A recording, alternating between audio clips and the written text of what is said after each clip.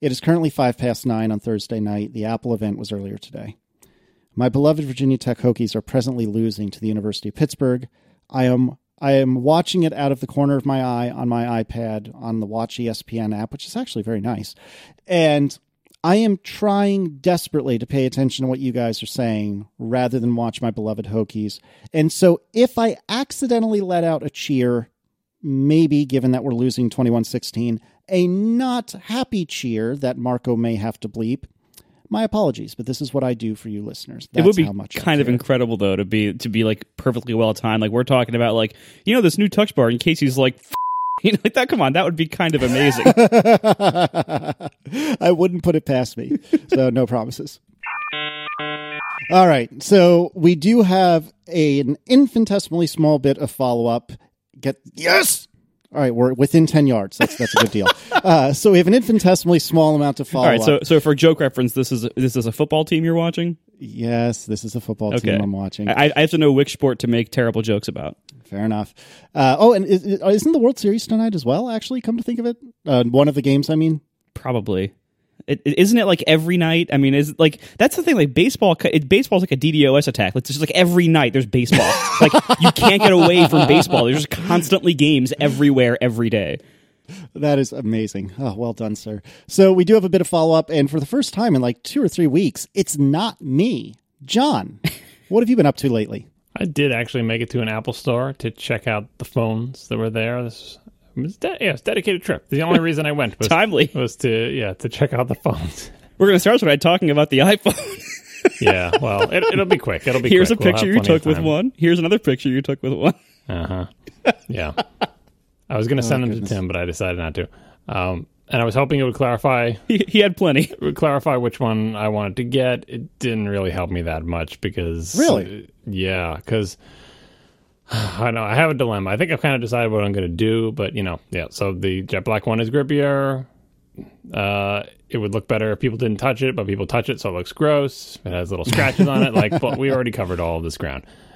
I think what's going to end up happening is I'm going to experience the worst of all possible worlds, because what I think I'm going to do is buy a Jet Black one and try using it without a case. And then eventually decide that I can't handle it without a case because it looks too ugly and gets scratched too much. And then buy a case for it later after it's already damaged and scratched up and put a leather case on my scratched up Jet Black iPhone 7. At least it wouldn't be a lie.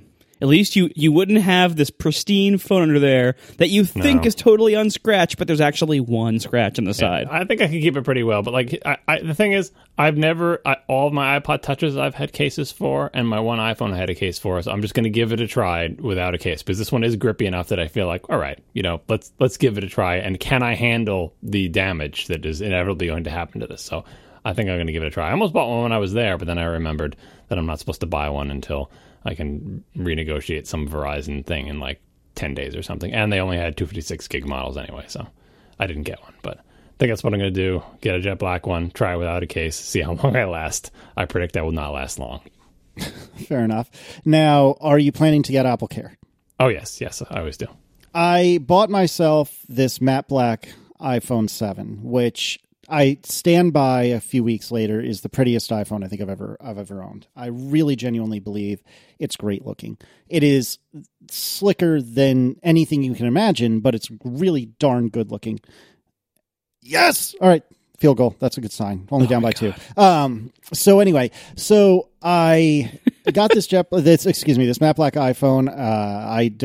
This is all staying in the show, Oh, that's fine. The listeners will take this journey with me. So tomorrow, I got Apple Care. Yeah, I know. I got this Apple Care Plus for the very first time. I never got an Apple Care on anything before, to the best of my recollection, and I feel okay about this. Meanwhile, later that same launch day, I order Erin an iPhone 7, no Apple Care Plus, because she always uses a case. We go to a football game this past weekend, and her phone falls out of her pocket because, why wouldn't it? It's slick as a bar of soap, and she didn't have her case on it yet. Ask me what happened to Erin's phone, her 3-week-old phone.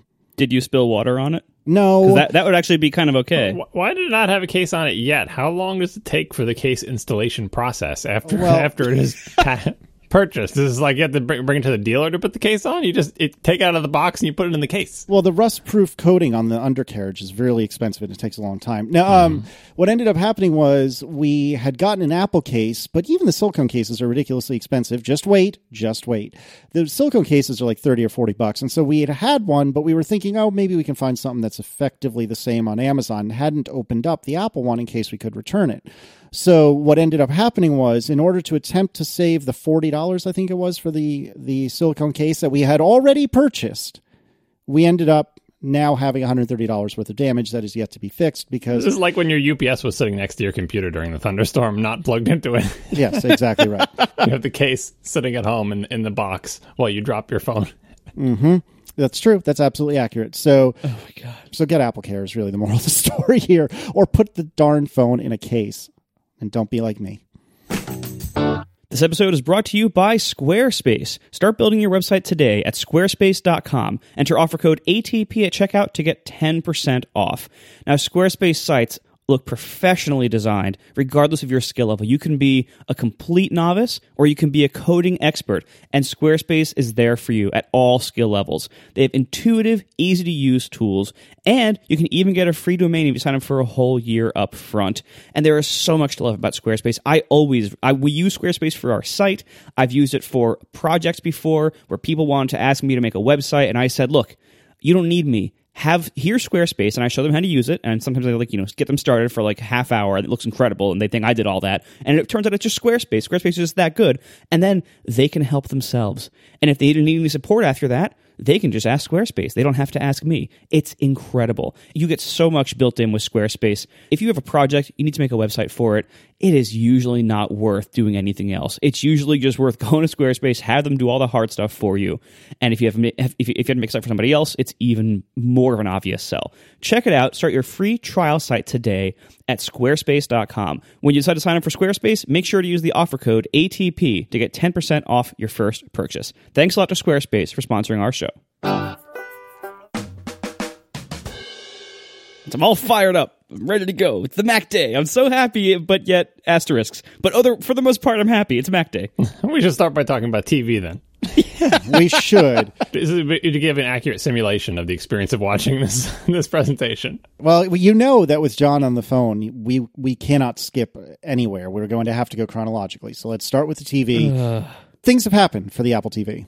And in fact, things have happened for more than just the Apple TV. They've happened for iOS as well. The Mac, well, I mean, who cares about the Mac? It's just a Mac event. So, but yeah, there's an Apple TV app, or a TV app, I should say, for iOS. Not for the Mac, but for iOS, and as well for the TV, of course. And it's all things to all people, as long as you don't care about Netflix or Amazon. Yeah, it's weird, kind of weird that they did TV stuff in this thing, although we kind of knew that they were going to with, just software features, no hardware features. They haven't fixed the Apple TV remote or anything like that. But they did want to talk about their new,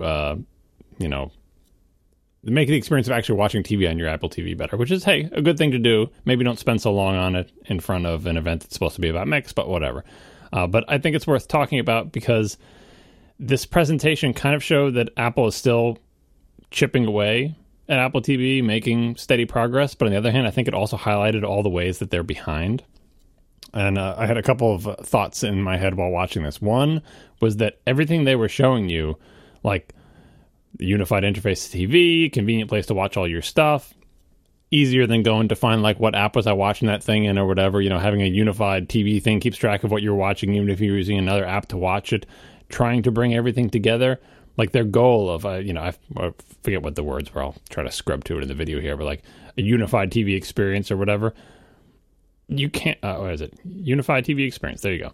You can't actually deliver on that until you hit some critical mass of content. And it's debatable what that critical mass of content is, but obviously we would agree that if you just had HBO, it's never going to be a unified interface. Or if you didn't have some of the major sports, it wouldn't be unified interface. But like, I'm not quite sure what that is, but I think Apple TV does not yet have a critical mass of content. And you may say that's based solely on Netflix not participating in this. That is enough at this point to say no, because people want their Netflix. They have exclusive content. People like it. If that's not part of this experience, so much for unified. It's already bifurcated, and it's just going to splinter even more for things like local sports that you can't get. So The goal of unified experience is fine, but as discussed many, many times in the past, if you're not going to do the omnivorous box thing, you can never present a unified interface unless you literally contain all the content someone wants to watch on TV. And I don't think they're close to that for most people, because there's always going to be something that's not in Apple TV or not in the TV app in Apple TV for most people. Few people who only watch the things that are in there, fine. But like, if that's their goal, they need to work on the business side of this to figure out, if we had these content providers, we could get, we would cover 80% of the viewing public's needs or whatever. And I'm sure that changes from country to country and region to region, but I don't think they're close now. So that's depressing. But that has nothing to do with technology. It has to do entirely with business deals. And the next thing is the TV button. The icon on the remote for the TV button, like it's kind of the home button, which, when you press it, you go back to the screen with all the little rectangles where all your different apps are, right? But that icon that's printed on the remote is also the little glyph that's on the TV app. And so in the demo they showed, if you go to the TV app, launch it, and like there's a bunch of things you're watching, and you click on one of them, like Game of Thrones, and then you're chucked off into the HBO app where you're watching Game of Thrones, and then you hit the TV icon, it takes you back to the TV application, not back to the screen with a bunch of little rectangles. And it's kind of like this button and this thing go together, and like it should have been there from the beginning, but it could be retconned in. But either way, it kind of changes the fundamental experience, I think, for the better, kind of in the same way that the Apple Watch experience was changed. It's like, look, people don't want to go back to basically Springboard on their Apple TV all the time. It's supposed to be a television watching device. And if you're watching television, the television watching should be the central thing. Like when you hit the TiVo button, you go back to, well, that's not a good example because it always takes you back to the stupid main TiVo Central, whatever. Anyway, recentering the center of gravity of Apple TV on television, I think, is a good idea. But then now all of a sudden the Apple TV reframed in this way, less as a like humongous iPad that you don't touch, like it's just like a big iPad, less like Springboard is the heart of everything, right? Springboard is not the heart of everything. The TV app is the heart of Apple TV because it's all about watching TV. And sometimes you might want to play games or whatever, but really you want to be using the TV app. And reframed like that, then again, you see how far behind on there. Where are the user profiles? How can I switch to like my kids thing where all their apps are going? Oh, there's like Up Next or whatever. Yeah, fine. If you live alone and only one person ever watches TV shows at the same time, that's great. How do I switch to, a different account with a different Apple ID or with the same Apple ID? All these things that Netflix has long since figured out, because when you launch the Netflix app, you can pick who you want to be and you have your own queue of stuff and you have your own thing that you've watched last. And I'm not going to go up to it and find out the next thing that's up next for me is like, some Disney Channel show that my daughter was watching that I don't want to watch, right?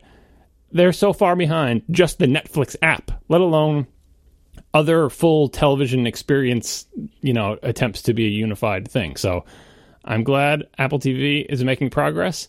I think they're moving in the right direction, but they're still behind and the remote sucks.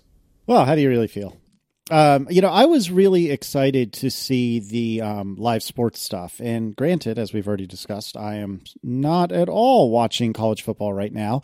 But being able to just say to Siri, put on the Virginia Tech game or what have you, that's really powerful and really awesome. When it works. Which, I'm going on faith that it generally does. But that's really exciting. And that's, like you said, it's movements in the right direction. But I just have a hard time thinking that for me, this is going to be much of an improvement because generally speaking, when I'm using the Apple TV, which I do darn near daily, I'm using Plex or I'm using Netflix or occasionally I'm using the standard music app. It's very rare I am doing anything else. So having to go, I guess how this would work is I would hit the TV, what was once the home button, to go to the TV app, and then I guess hit it again to go to Springboard. I don't know if it might take you back to the Springboardy thing if you haven't first launched Apple TV. I have no idea how it will work. We saw a demo with 2 seconds worth of interaction. We'll find out when we get the OS update, I suppose. But anyway, if going back to Springboard is via the Apple TV app, or I'm sorry, the TV app always, that's actually going to be a disappointing change for me. But I really, really hope that in the future the Netflix and Amazon stuff gets squared away so that they can be included, because Amazon is going to be important to me soon because of the Grand Tour. Like I said, Netflix is where we watch pretty much any TV that isn't on, terrestrial television. So, and Plex is for movies and other things. So I feel like this is a step in the right direction, but it's not there yet. And man, I'm hopeful though. I'm super hopeful, even though I don't expect anything to actually happen. And Apple has a lot of work to do if it wants to get these things in. Like, get Netflix on board. If this is the unified TV experience, you need to have Netflix in there. Get Amazon to have a thing. Like, integrate, make sure the people who should be integrating do. Make sure Plex is integrated. Like, if you really want to be unified, you have to reach out. And it's really hard to get Netflix on board when Apple keeps making motions about, we're going to make our own content. Like they're doing that reality show. And Tim Cook keeps talking about, we're looking into funding content. Like, making your own content is directly competing with Netflix and Amazon, who are also making their own content. And I think it's easier to work with something like HBO, which also makes its own content, because HBO has no pretensions to make a digital platform for television watching. Like, they're not selling little pucks that you connect to your TV. They don't sell network services. They're all about the content. So that is a little bit more of a straightforward thing. But anyway, if this is their plan, they got a lot of work to do. So while we're waiting for the new Apple TV with a non-crappy remote to come out, hopefully all of Apple's little business people are scurrying around trying to get these deals to happen, doing whatever it takes. Or just don't be a TV platform. Like, if you're going to play in this game and try to provide a unified interface, then provide a unified interface. I don't want to see, 10 years from now, 3 or 4 islands of content with their own apps and their own ecosystems totally separate from each other. It's annoying. All right. Anything else about the TV? I know, Marco, you are really excited to talk about it some more, but... Oh, yes. I care so much about television.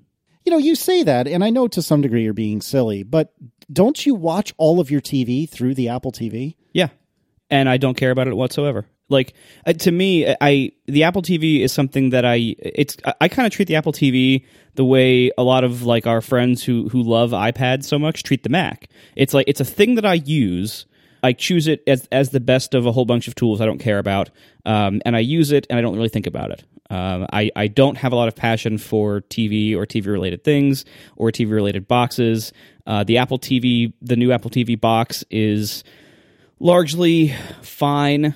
It could be better in a lot of ways. I think it will always just be fine. The old one was always just fine. Also, the Apple TV as a product line has been around for quite some time, and it has always been fine. So I expect it to continue to be fine, and for me to continue to use it on a regular basis, but really just never think about it at all, except when I'm using it and it doesn't work. I think you'll appreciate the Up Next thing, because if you actually use that TV app, it's an easier way to get back. What was I doing before on the Apple TV if it hasn't retained state on the thing, to be able to just go to that? Except that the things that I watch most often are Netflix and Plex, which I'm pretty sure will probably never be in it. Will not be in the, yeah. So, yep, I hear you. It's the kind of thing, like, I don't have cable, so I don't have a cable login, so I don't use any apps that require a cable login. I do have HBO Go now, whichever one. I had one of the HBOs now, but I've actually been thinking about canceling it because we hardly ever watch anything there. Like, we watch stuff in bursts, and you can always just turn it off and turn it on again. Touchdown! Oh no, never mind. Damn. Regardless, I don't think I'm going to possibly ever see this TV app, or if I do, it'll be something that gets in my way that I have to like click the fake home button one more time out of to get to what I really want to watch. All right. Anything else on the Apple TV? Is your team losing yet? They are losing. I thought we had a touchdown, which would have put us somewhat comfortably in the lead, but I was mistaken. Riveting. We forgot to mention something. Apple opened the keynote with a really lovely video on accessibility. And yeah. I mean that genuinely. I completely forgot to mention that. I thought that was really cool. And they said that they're going to, I think it's already there. I just haven't looked at it yet. They're going to have like a top level, so to speak, accessibility page on their website, which we should check out, and we'll find it and put a link in the show notes. But I thought that was a really great video, and in many ways, I think that's Apple at its best, and I just wanted to applaud them for it because I thought that was really good stuff. Apple has always been really good with accessibility stuff. Like, they haven't been perfect by all means, and anybody who uses these technologies will tell you the various times they haven't been perfect. But compared to what almost everyone else in the industry does, Apple's accessibility support is just world class. It's so good. And what you get out of the box with Apple products for things like screen readers and click control thing, all sorts of various technologies. A lot of times this kind of stuff is available on other platforms, but only if you like buy additional software or have additional hardware even. And it is like what you get with Apple out of the box with all their products, accessibility wise, is just ridiculously good compared to everything else in the market. I think the most important feature of these videos is, aside from making people think Apple is a nice company and doing all the PR effect that cynically we're like, oh, you put these videos show you're such a nice company. Well, A, they are a nice company, and B, that the other side effect of this is that it exposes people who don't use these features, people like me, don't use these features for the most part, to the fact that they exist and how they work. I had no idea that the camera on the iPhone will speak to you about who's in the frame and whether it finds a face and how big the face is, so a person who can't see can take pictures with the camera. Like, when do regular people experience these features? I don't think most people go into accessibility and turn on accessibility features created for people who have bad or no vision or can't hear or so on and so forth, just experiment with it, right? Most people don't see these features at all. And so when you say accessibility, maybe people don't even know what you mean. You're like, well, what do you mean? How can a blind person use an iPhone? You got to see the screen, right? People just don't know, right? And these things, I think, show, what Marco just said, how far these products go to be usable in situations that regular people don't consider, because they don't have. If you don't have these limitations, you don't know what affordances are there to help you with them until you need them. Like, it's as we all get old, for example. I'm sure most of us will be cranking up the text size, and all of a sudden we'll appreciate that feature that we never touched before. Like, my parents use their iPhone 6 size device in the big mode, where I forget what it's called, but everything is bigger. It's zoomed in. It's a non-native res, and that feature is meaningless to me now. But eventually, as my vision gets worse, suddenly it'll be like, oh, I'm glad that's there. These videos do a good job of highlighting to both users and developers that this stuff is actually there. So that when they do eventually get older and start, their sensory perception starts changing, they'll know to go and find those, and they'll feel good about, using a product line that offers these features. And for developers, it's reminding them it's not just about putting labels on your things. There's other, go the extra mile, see what we did with the camera app. If you have a camera app, you could do something like this too. Your application will be more accessible. All right, what else was spoken about pre-Mac stuff? There was nothing that pertinent, right? Didn't they talk about iPhones briefly? They talked about how well the Apple Watch is selling, but not giving any numbers, I don't think. And yeah, I mean, who cares? Let's talk about Macs. It's Mac Day. They talk about iOS penetration of iOS 10 versus the latest version of Android or whatever. Let's be honest, they were killing time. I don't know why they were killing time. They didn't have, it's not as if, it's one thing to have filler, and the second thing to just make what should have been a much shorter presentation way too long, but they did. We forgot to mention something about the Apple TV. Minecraft is on the Apple TV. Is that, and I'm not trying to be snarky, is that something we care about? Is that a big deal, or do you think no one will use that? I don't know squat about Minecraft. I don't think that's that. I mean, it's a big deal in that Minecraft is super popular and tons of people will buy it and play it.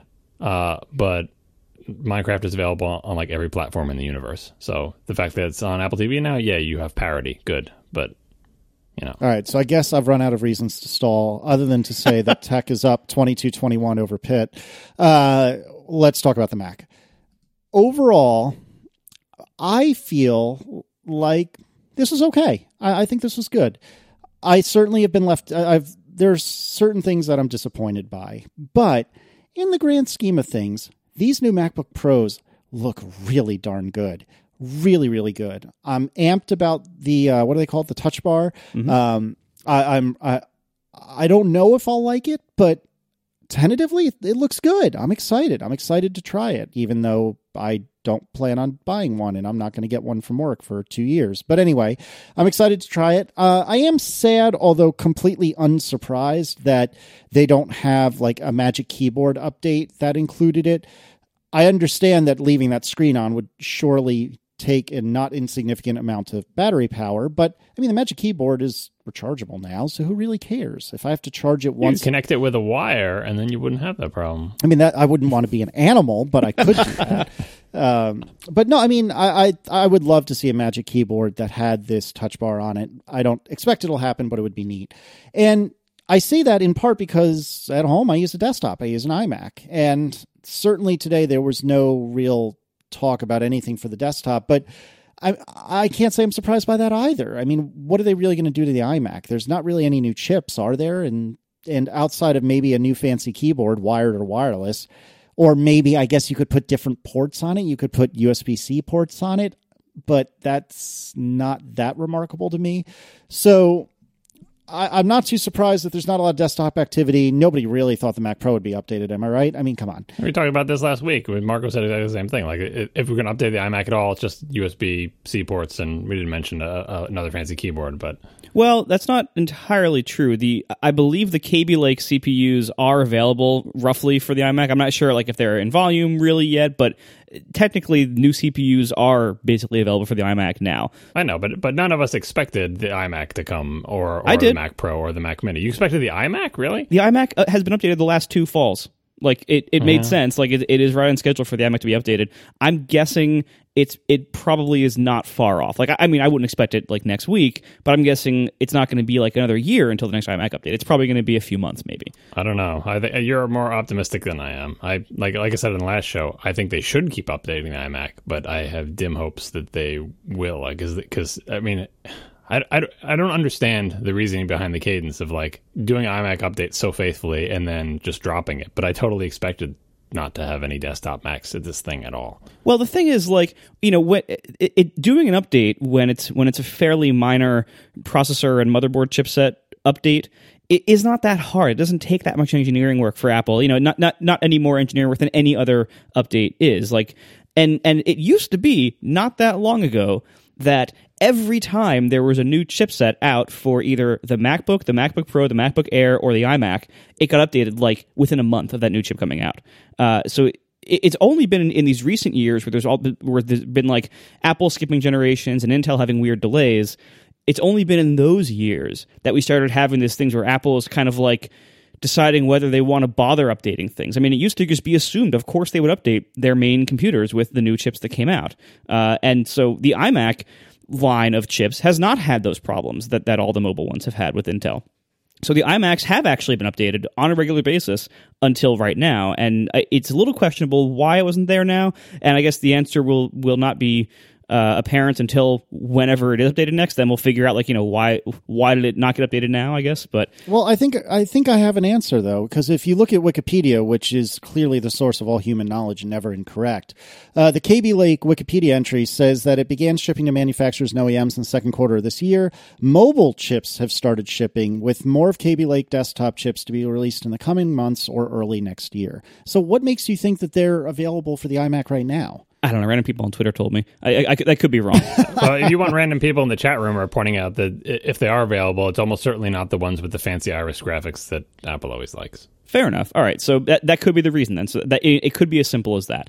Also, I think it's worth pointing out, we heard from a lot of people because Intel officially quote launched Kaby Lake a month or two ago or whatever it was, and we immediately heard from everybody on Twitter saying, how could Apple release Skylake laptops now and not Kaby Lake? And of course, the reason why is because when Intel announces a launch, it means nothing. It's Intel's basically saying these chips will be available sometime, maybe in the future. And at the actual time that you can ship computers with the right ones for those computers might be 2 to 12 months away from that time period. But anyway, Kaby Lake I don't think is a big deal. From everything that we've read about it, from what we know about it so far, it seems like it is not really something that you should be really waiting up for. Skylake was a big deal. Kaby Lake really isn't. I also have another important update for you. It's 29-21 Tech. The good guys are winning. Is this a basketball game you're watching? There's a lot of scoring going on here. Well, football, sometimes it's a more offensive than defensive game. Are you voting for the Hooties, or what are you doing? Hokies. Hokies. So it was like that ringer of an Auburn game they had where Auburn was up 50-something to 6. You get to do that when you're CEO, I guess. Right. Okay. So no desktop. And so no iMac updates. It's unclear whether or not Kaby Lake is available. Tipster's saying yes. I'm seeing no. I mean, it doesn't matter if it's available. There's lead times into getting it into computers, and Apple recently has not been that spry about as soon as the chips are ready, we're going to be ready to go. That's kind of more of the old Apple, and this new one is Don't even wake me up until they're available in volume and the next generation is about to come out. Yeah. Then maybe we'll incorporate them into a computer of some kind. When Apple delays on things, like, and we don't, this is probably Intel delay here, but when Apple delays on things, what I'm saying is, we don't really have to make excuses for Apple anymore. Like, they are the biggest corporation in the world most of the time.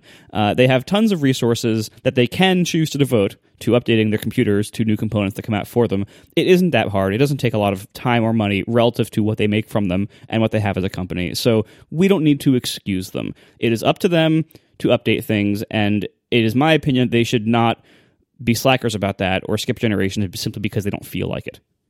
Fair enough. So sadness about, well, maybe not sadness about the iMac. I think we can all agree that's reasonably expected. Sadness, but not surprised about what is that little Mac called? It doesn't come with any devices attached to it. It's not got a display. It's like a little one. It's like a tiny Mac. No, Pro. Not the circular one. Not the circular one. It's like more of a rounded rect. It's a Mac. The old Mac Pro. The Apple TV you're thinking Mac, of. Shoot, I can't remember the name. Mac Small, maybe? No, it's much smaller than that. Oh, man, it'll come to me. I think it's the Mac Air. The Power Mac G4 Cube. Yes, that's it. Oh, is that it? Okay, yeah. So no Power Mac G4 Cube updates. No trash can updates, thank God, because I wouldn't even pay attention to this show anymore. I'd just be watching my football game. Actually, maybe they should have updated the Mac Pro. Isn't that what you're doing? Speaking of the Mac Pro, I was surprised at how many random angry people there were on Twitter about there being no Mac Pro update, which shows that there's this weird sort of Venn diagram between people who understand that the Mac Pro hasn't been updated in forever, but don't follow the stuff enough to know that there was no way in hell a new Mac Pro was coming out in this thing. So it's kind of weird that the anger has spread beyond the people who are ever actually going to buy one to just the general public being embarrassed for Apple for having this quote-unquote pro computer that pretty soon the watch will be faster than. Well, because, even if you're not about to buy a Mac Pro, the fact that they have this high-end, the highest-end computer in their lineup that has been so neglected. High-end, super air quotes. Yes. But, well, it's still, if you do parallel stuff, it's still the fastest. It's fastest on no other benchmark, but on that. Barely, or you get like 5 iPads. Yes. So, probably not even that many. But the reason this matters is what you argue, John, in your supercar Halo car thing. That it matters whether Apple is treating its high end well if you are a Mac user at all. Because if Apple is neglecting significant portions of its user base for the Mac lineup, and you are a Mac user or you are heavily invested in the Mac as a platform, that should be a warning sign for you. That should set off warning bells to say, wait a minute. Maybe the health of my platform or the future of my platform is not as healthy or guaranteed as I would like. Because if they're neglecting this whole big area of it, maybe there are worse things to come, or maybe they aren't putting the right resources into it. So it is totally relevant, whether you buy a Mac Pro or not, how Apple treats their Pro customers. Yeah, I'm just saying, they crossed over the point now where it has moved beyond and now is affecting a broader base of people. It's kind of like as if that they were still selling the original Dodge Viper, like the original Dodge Viper. It had not changed in any way. And it would be like, well, it's a great Halo car for Dodge or Chrysler, but eventually it becomes an embarrassment because the original Viper was a terrible car in so many ways. And it just can't compete with today's supercars. It would be like, oh, your Halo car for Dodge can be beaten off the line by a Volkswagen GTI now. It's just or even a lesser car. It stops being a Halo car when it loses in single-threaded performance to run-of-the-mill computers. So anyway, no Mac Pro, not surprising. No Mac Mini, not surprising. No iMac, almost entirely not surprising. That leaves us with the portable Macs. So the MacBook Pro, as I was talking about a few minutes ago, MacBook Pro's looking really good. Aesthetically, it's looking really good. I think what they've done is really cool. The touch bar looks great, and we can go through this line by line. But man, it's to the point that between this external display, which actually we should talk about as well, that I have at work, the 4K display I have at work, and these new MacBook Pros, I'm starting to doubt my newfound love for my desktop iMac existence, because I love this 5K iMac. I love it to death, but I just can't help but think to myself, well, I could get one of these 4K or maybe the fancy 5K LG display. I could get one of these new MacBook Pros. Life could be pretty good that way. So I don't know. One of you guys is probably upset about this. So talk me out of spending money I don't have on a computer I don't need.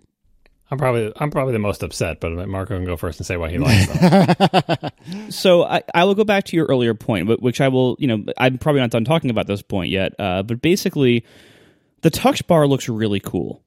I'm sure it's going to be a really big deal for people when they are working on their laptops. And no doubt that is a lot of people a lot of the time.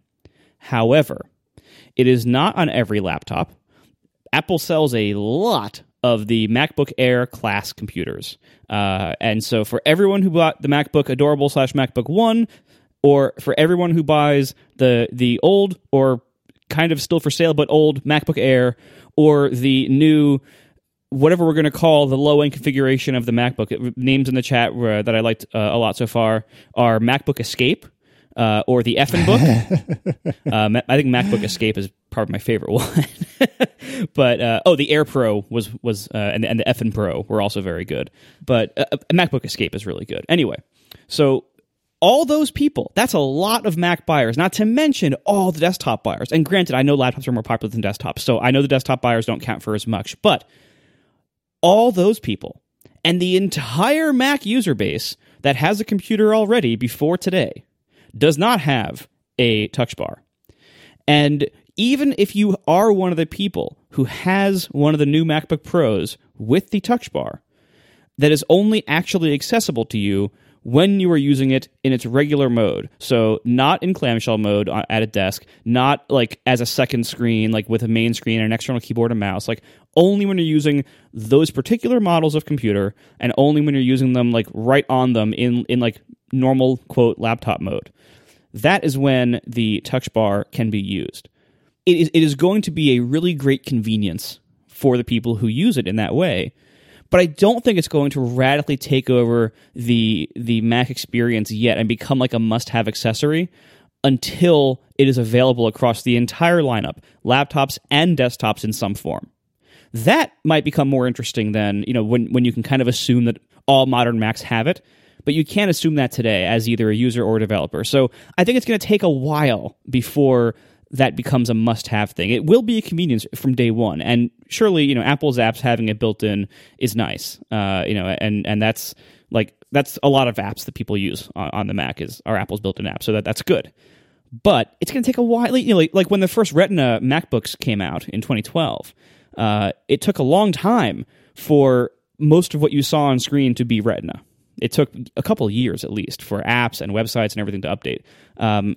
For the Touch Bar, it's going to take a while before you can really get into using it with many of your apps and everything. So I would say for you, Casey, looking at these today and feeling bad you don't have one, it's the kind of thing where if you're buying a new laptop, if you were buying one anyway, then I think you should consider the Touch Bar as an important thing to have, probably. And all this should be prefaced by saying that none of the three of us were at the event, none of the three of us have review units, so none of the three of us have ever touched these or handled these or seen these in real life. So all this could be out the window the first time that the world kind of gets more experience with these and we know more about them and how they work in reality. But I would say probably that if you're buying today or if you recently bought something and you don't want to buy another thing, you don't really have to feel bad yet that you don't have this Touch Bar, because it's going to be a while before apps can assume that a lot of people have it, and it's going to be a while before a lot of apps take advantage of it. And we still don't know how much of a must-have thing it will be in practice until these things are out for a while and we can kind of look more objectively after the cool has kind of rubbed off and we've either used them ourselves or we know people who've used them and we've gotten like some long-term opinions from ourselves or others about like how useful this actually is in practice. So for now, you don't need to feel bad. You should feel bad not because you don't have a Touch Bar, but because you don't have a MacBook Pro with like modern internals that's way faster than the one you have now. So that bad feeling remains. So question for both of you, and I'll start with Marco. Do you think that a keyboard with a Touch Bar will ever exist for a desktop Mac? Or do you think it will always, always, always be for laptops? And if yes, if you think it will one day exist for desktop Mac, would Apple just completely, go bananas and make it wired only? Or do you think it would be just basically a revision of the Smart Keyboard as it is today? I honestly don't know. I'm leaning towards no, and no one's going to like the reason why, but I'm leaning towards no. I know it. I know the reason. You probably do. We all know the reason. I'm leaning towards no because, I think putting the touch bar as it exists today into something the size and price of the Magic Keyboard, I think would be very challenging. And there's probably a lot of constraints there, many of which are self-imposed by Apple, but I basically I don't see them wanting to make their keyboard bigger. I don't see the market having much tolerance for them making their keyboard more expensive. It's already pretty expensive. And I don't really see them, wanting to have multiple models of keyboard that they sell. I mean, they can barely sell peripherals at all anymore. So, I don't see that happening. But ultimately, the biggest reason why I don't honestly see this happening, even if they could get over the technical stuff, here it comes, is that I just don't think Apple gives a damn about desktops anymore. And that's not to say they're never going to make one again, but I just think the focus, I mean, look, you can barely get Tim Cook to pretend to care about the Mac at all Macs. There's a reason why Tim didn't say a lot today about the Mac. That was delegated to Phil and Craig because they, I'm pretty sure, care deeply about the Mac. Like, they seem like they're really Mac champions inside the company at the very high level.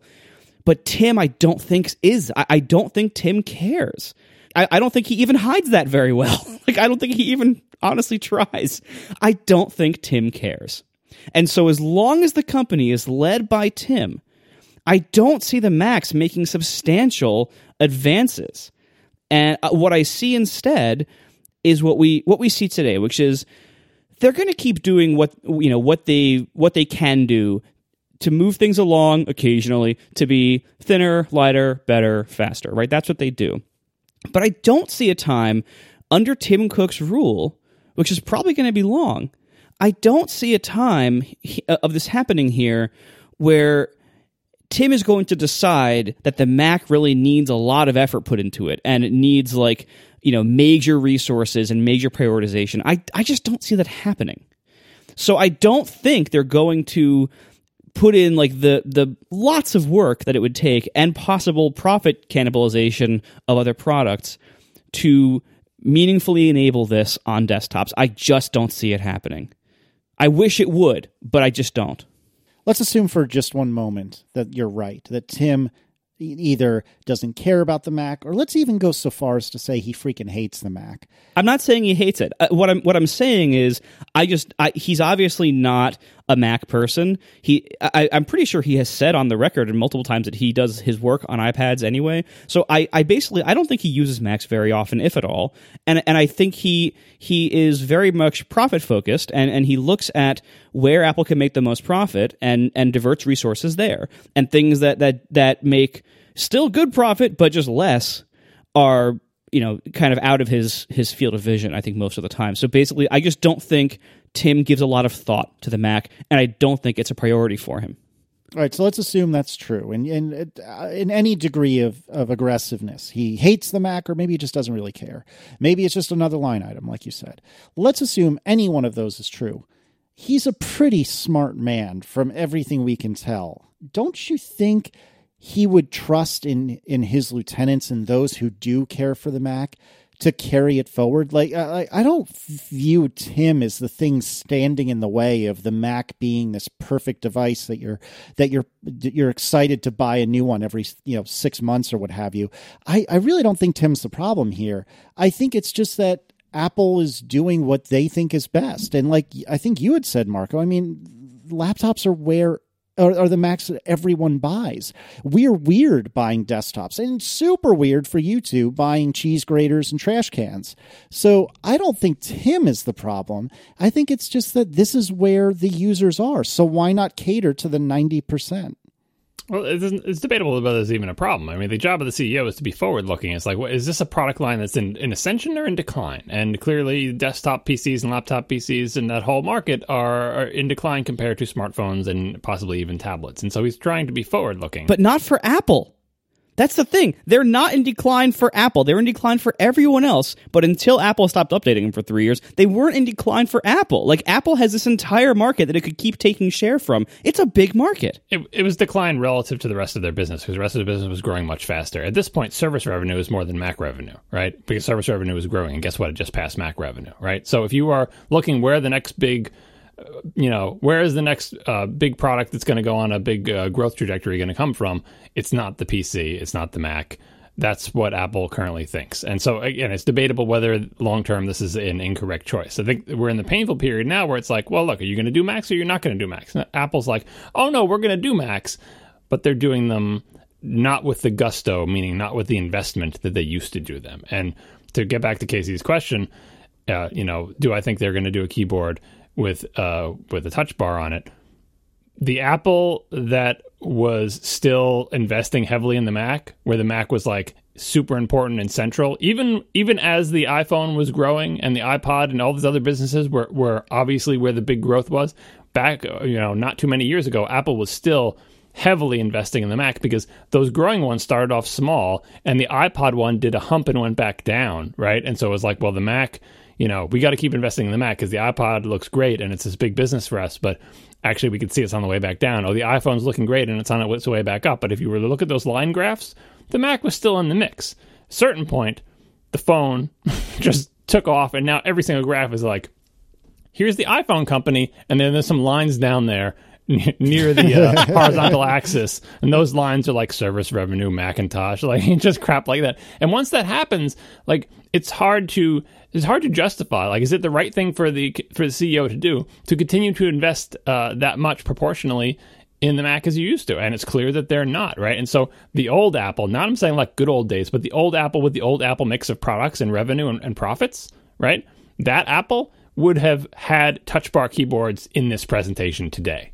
Like, guaranteed. Because like Marco said, what the hell is the point of this thing? Even people who have laptops, when they sit them at their desk, you're not, like, laptops are bad ergonomically to sit in front of all day. The keyboard should not be touching the display. Like, it's like that because it's a portable device. And when you use it portably, that's what you got to go with. But if you're sitting at a desk, your laptop is off to the side, you have a second monitor, or your laptop is up on a stand, but then you can't use that keyboard and you're using a big keyboard. Like, the touch bar can't be part of the quote-unquote Mac experience if the only place it exists is on a keyboard attached to a laptop, period. So the old Apple would have had it because the old Apple was investing in the Mac much more for comprehensible reasons, not like out of spite or meanness or whatever. Now, if you were to have this discussion with Tim Cook and try to convince him that it is important to continue to invest in the Mac, you can't say it's because the Mac is going to be proportionally a larger percentage of Apple's profit and revenue in the future, because it probably isn't. But you could make the argument that even though it looks small, and the argument I think we've made, even though it looks small and it's not going to come out of nowhere and become a big thing,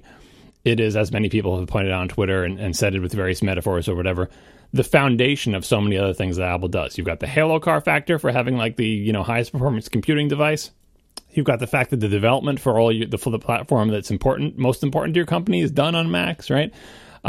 You've got the historical loyalty and fan base. You've got the Alpha Geeks creatives type angle, which we can talk about when we talk about the Microsoft Studio. There are lots of reasons not having to do with how much they sell or how much their profit is that the Mac is really important. And I could make that argument pretty strongly to Tim Cook, and I bet people are trying to make that argument, but that argument relies on a lot of assumptions, or you have to be convinced that if this and this and this, therefore this.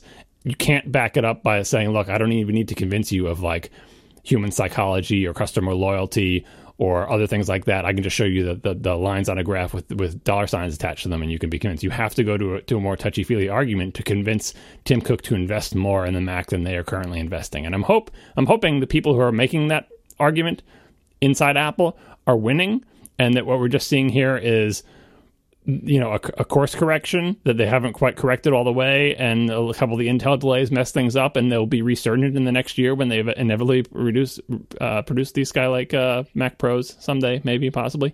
Is it inevitable? Oh, I don't know. I backtracked from the inevitable, saying the potential Mac Pro that we might, they could still turn this around and sort of get back on an even keel, but the lack of a touch bar external keyboard is a perfect example of how Apple is just not investing as much in the Mac as they used to. And I think it is an argument to be had of whether that is smart or not smart. But as fans of Macs, as all of us on this podcast are fans of Macs, it is painful to see the product that used to be so important to the company being so much less important now. I don't know if I would go that far at all. Just because they're not updating desktop Macs with the speed or efficacy that you two approve of doesn't mean they don't care about the Mac. Or any Mac. The laptops weren't updated forever either. Well, yeah, but I think a lot of that was, obviously none of us know, but if I were to wager a guess, that was relying on Intel to give them a decent reason to make an update, or perhaps, let's assume that wasn't the issue, maybe they were just trying to get this pretty darn fancy Touch Bar tech and the fancy Touch ID tech, which apparently is basically a mini Apple Watch within the device, within the MacBook Pro. That can't have been easy. So I don't think it's fair to characterize Apple as not caring about the Mac or caring that much less about the Mac. It's not about caring. It's investment. It's not care. Like it's not personify the company. It's like how much money and resources do you put into this? It's investment. It's not like the Mac's feelings are hurt or whatever. It's a choice of resource allocation, right? And that's the argument that you're making towards this. And I feel like the perfect example is like even if we buy everything you're saying about the Touch Bar and being difficult or whatever. It's apparently ready to announce now. They could have announced keyboards right alongside it. But, if they felt that was an important part of the Mac experience. And speaking of the Touch Bar, the next topic I want to move to is specifically about Touch Bar, but we can get done gnashing our teeth over the Mac investment. Well, but that's the thing is, I really don't. I mean, I guess there's no way that I'm going to convince you that you're wrong, and there's certainly no way you're going to convince me that I'm wrong. But I just, for the record, there's one of the three of us that thinks that there are investments happening to the Macs. I am as it sits right now, I feel like I'm more desktop Mac guy than a portable Mac guy.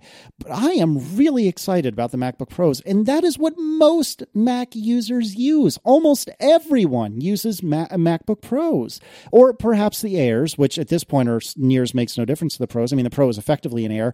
I don't think it's fair to characterize this as a lack of investment. I don't think it's fair of the three of us to say, oh, putting a mini Apple Watch next to a mini Retina display on a box that's physically smaller, that has better battery life, that is quicker, like these are all worthwhile investments. And I don't think it's fair that a bunch of nerds are getting butthurt about the fact that this isn't the thing that they wanted Apple to invest in. No, that's not what this is about at all. Like, even if we ignore all of like what we think Apple's philosophy is and how they choose to invest because we don't know where their money goes because we don't have that level of granularity, ignore all that and just treat Apple as a black box and look at the products they release and when they release them. The release cadence of Macs has changed. They release them less often, which means that the existing ones that you can buy are worse relative to other things, and they also keep selling the old ones for much longer. That is inarguably a fact. And you could say that's not because they're not investing as much. In fact, they're investing even more, but that dictates that they have to have bigger gaps between products. That is probably the only argument you can make, because like, oh, it actually costs so much more money to do the Touch Bar than the other things they did with the Macs. But I don't really buy that either. Like the MacBook Pros that were out there on the market were behind. The 15-inch MacBook Pro was an embarrassing product to sell as like, this used to be the best, like in the presentation, like the best MacBook Pro, now we made it even better. They used to be able to do that pitch because when they replaced them, the old one was still pretty good. The old one was a piece of crap. What the hell was it? Ivy Bridge or Haswell, whatever the hell it had in it. It was Haswell. Like it's ridiculous. Like that's not, and that's we can argue about what the cause of that was, but on the outside we can see that's the case. That 15-inch MacBook Pro was not a Pro product, was not worth the price they were buying for it. It wasn't Mac Pro levels of bad, but it was bad. And this is their flagship product. And so of course when they make a new one, it's thinner, faster, better. Like, yeah, that's great. It's thinner, faster, better. We totally agree with all that. Of course, when they compare it to the old model, it's just like, oh, come on. Look how much faster it is than our old MacBook Pro. You know why? Because your old MacBook Pro sucked. That's why it's so much better. Like, of course, like we know, like, and again, I know this is sounding negative. I'm going to get even more negative in a little bit. These are good machines, right? But what I'm arguing against Casey is I'm trying to convince you that regardless of what we think about these machines, which I think they're pretty darn good, and we'll talk about that eventually, I promise. I don't think you can say that Apple is putting the same amount of resources into the Mac as they used to, because the proof is in the products that they release and when they release them. And we can argue about what the causes are and stuff like that, but I don't think there's an argument to be had that they're doing the same as they used to. It's not fair to say that they're putting the same amount of investment in as they used to. I concur. But what I'm hearing, which maybe is a misinterpretation on my part, is what I'm hearing is, oh, they're ignoring the Mac. The Mac is on life support. Nobody cares about the Mac. Tim Cook hates the Mac. Like, I don't see that. You said all those things, not us. Okay. That's true.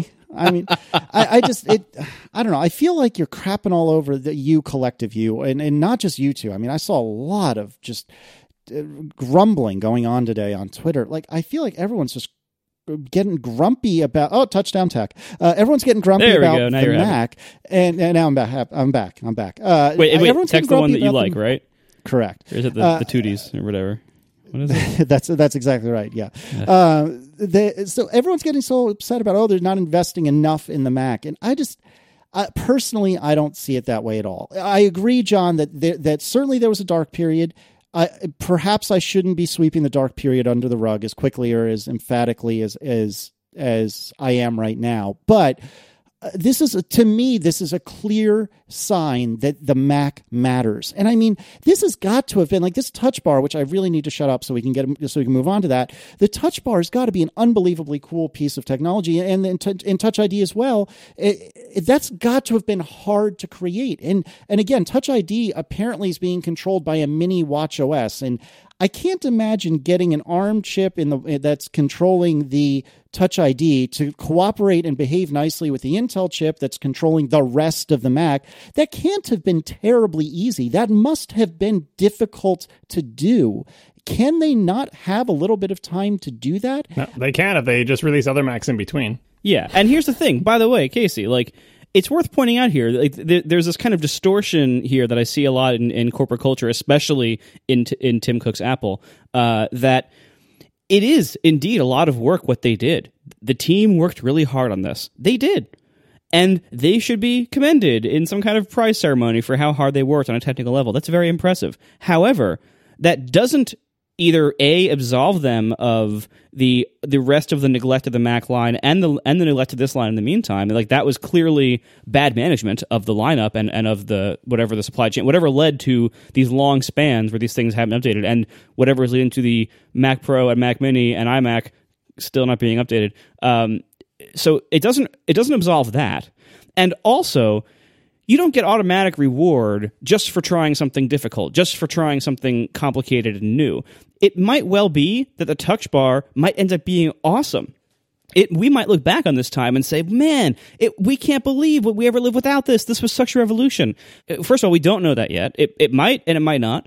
And that doesn't absolve them of the other problems. Like, there are some downsides to these new releases, which we'll get to. But one of the biggest ones that people are upset about is that these cost a lot more than they used to, and that's not insignificant.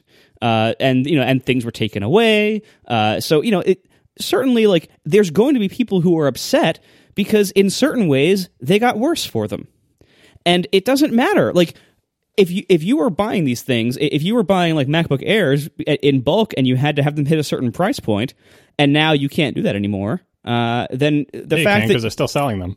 Well, but basically, like everyone has. Whenever Apple releases something new these days, especially, but this is not that new. There's always pluses and minuses, right? There's like you move mostly steps forward, but usually a couple steps back or sideways. And in this release, there is a lot of cool new stuff. They did get seemingly really impressively thin and light.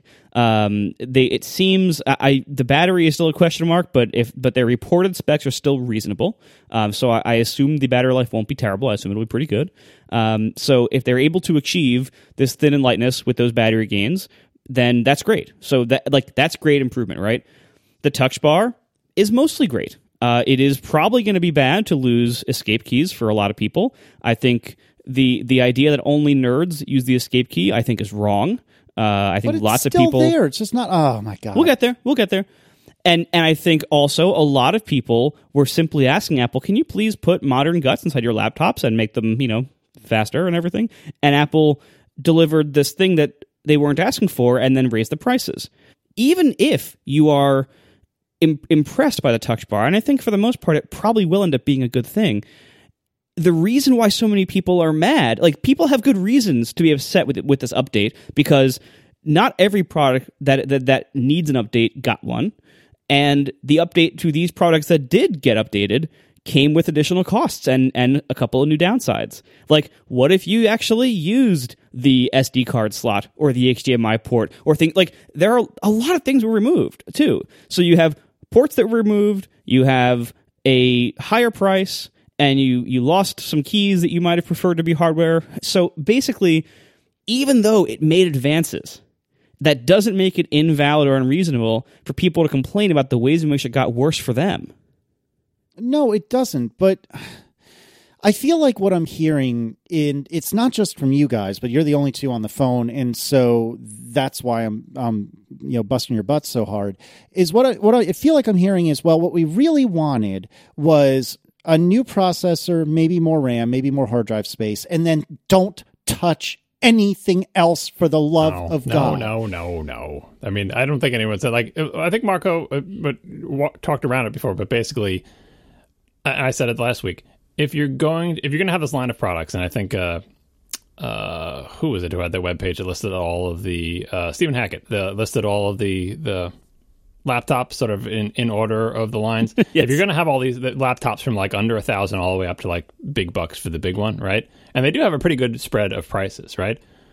If you decide you're going to do that and you're going to sell one of them with a non-retina display with old guts and old ports, and you're going to sell some of them with the fancy new ports and the new guts and the whole deal, the way to do it is not to leave ancient computers around and just be like, well, this one's never going to get USB-C because it's not worth updating. We're just going to keep selling the MacBook Air forever and ever and ever. We'll update the guts every once in a while, but it's never going to be an overhaul. The way with more investment, which I'm not going to say, again, I don't like to say like the old Apple, the old way, because it makes like say in the olden days, like it's just a question of how much investment. The old way with more investment is fine. You're going to sell this line of computers from $1,000 to $4,000. All of them get some minimum set of new features rolled out together. Like it's a rising tide that lifts all boats. If you're going to keep selling, same thing with the 101 MacBook, which I think is gone now, or is it still alive? It is finally gone.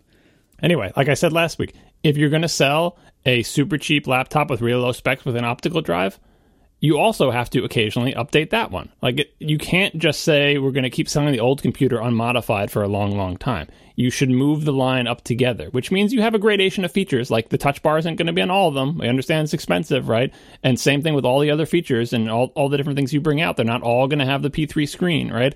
But the fact that Retina still hasn't trickled down to the lowest end model because they want to keep selling the old model, like the really, really old crappy one, mostly unmodified with only minor tweaks, that does not speak well to the investment in the product line. It's better to keep selling the cheaper computer, but continue to update them all together in some cadence. They get away with it on the phones because they only do like, last year's phone and then it kind of trails off at the end. But even there, I think it's a problem. That's where the strategy came from. But with the Macs, like, how many years has essentially that same, quote-unquote, same MacBook Air with different guts been sold? I mean, they even made the point now, which look at the 13-inch MacBook Pro is now more of an Air than an Air. Isn't that amazing? And yet we'll still sell that Air because the new MacBook Pro is $500 more expensive. It would be better to have a cheaper, better MacBook Air. I mean, even if they want to keep it non-retina, make the screen better than it is. It's a crappy screen. Like I'm just trying to say, like, I'm trying to give them an out. I'm not saying like every product has to be awesome, but you have to bring the products up together. You can't have these two classes of like, here are the good computers and here are the ones we've been selling for years that are pieces of crap. And there's these weird. But that's not the case, though. What they're saying is, here's the brand new good computers that, quite frankly, aren't cheap. And as one of you just said, they're less cheap now than they used to be. And then if you want something that's more affordable, guess what? It's probably going to be a little older on the inside. It's like the difference between... But it should be newer than it is because the pricing doesn't make sense. It's like the Mac Pro. We understand the Mac Pro is an expensive computer, but if you don't update the internals for 3 years, it becomes embarrassing. Now, the MacBook Air's internals have been updated more than the Mac Pros. We have to give them that, but it's still basically the same form factor, and the internals are pretty old and slowish compared to everything else. Like, I mean, like this to me, like this is my fundamental just friction that I have with the Tim Cook way of running Apple. You know, it would take real courage. They talk about courage in this head-to-head stupid headphone jack. What would take real courage would be to take a temporary margin hit to make all of your products great. As someone in the chat room is pointing out, like it's hard to. I'm trying to give the MacBook Air more credit than it probably deserves in terms of the specs and the money, because again, they have updated more than the Mac Pro, which is a low bar. But if you look at the PC internals you can get for the similar price, and again, granted, the MacBook Air is a better computer, has nicer, industrial design, so on and so forth. It's just not keeping up with the rest of the line, and the line just feels like have and have nots. It's like, the iPad Air and the iPad Pros. Like this gap exists everywhere, and it's a gap that reflects a level of desired investment, because it's so much easier to keep selling the old models, or even just bumping the internals of the old models without fundamentally changing. Like, oh, well, we can bump the internals a little bit, but if we change to USB-C, that's like a whole new thing, and it requires more investment and all that other stuff. And I don't want to put value judgments on it and like moral things and be like, Tim Cook doesn't care and he's being mean to us. I think it's just investment. And again, I think the investment is justified by all of the tangible attributes of the Mac line as compared to everything else. Mostly the reason you hear me upset anyway is because I like the Mac, right? And I can argue for why you should do this, not just because I like the Mac, but because here's why it's actually important for Apple as a company. Like, I can make that argument too. But personally speaking, it's because I like this product that's now getting less investment, and that's why I find it frustrating. And Bingo. It didn't help. It didn't help that they said that hello again on the invitation. But as I said last week, I was overhyped. So you're taking one admittedly quite long data point, which is not updating the MacBook Pros effectively for like 2 or 3 years. Full stop. That was BS. That was terrible. Shouldn't have happened. But you're taking that one data point as a line that says, the line with a huge downward slope that says, yeah, we don't care about the Mac. Well, you got the Mac Pro 2, you've got the Mac Mini, which has always been like that, and we just excuse because it's always been like that, right?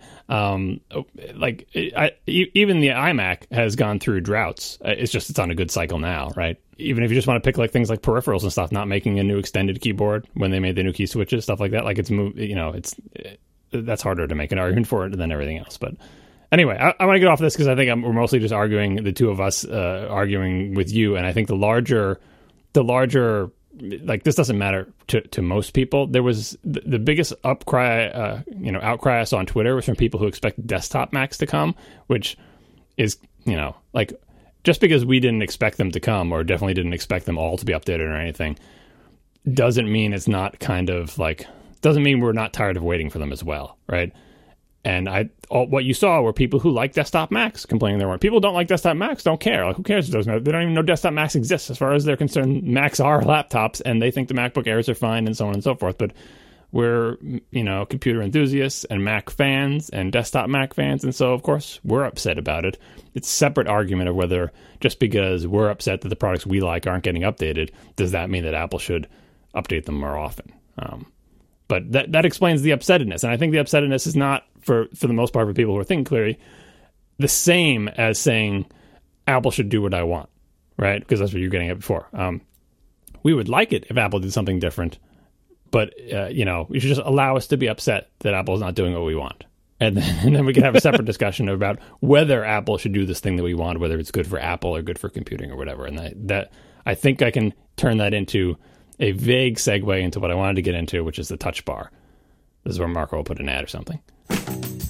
We are also sponsored tonight by MacPaw and Clean My Mac 3. Go to MacPaw, that's macpaw.com/ATP to learn more. MacPaw, the reputable software developer, makes Clean My Mac. This is this great program that helps you clean out disk space and caches and things like that on your Mac. And in Clean My Mac 3, they recently added a great new feature exclusively for developers who use Xcode.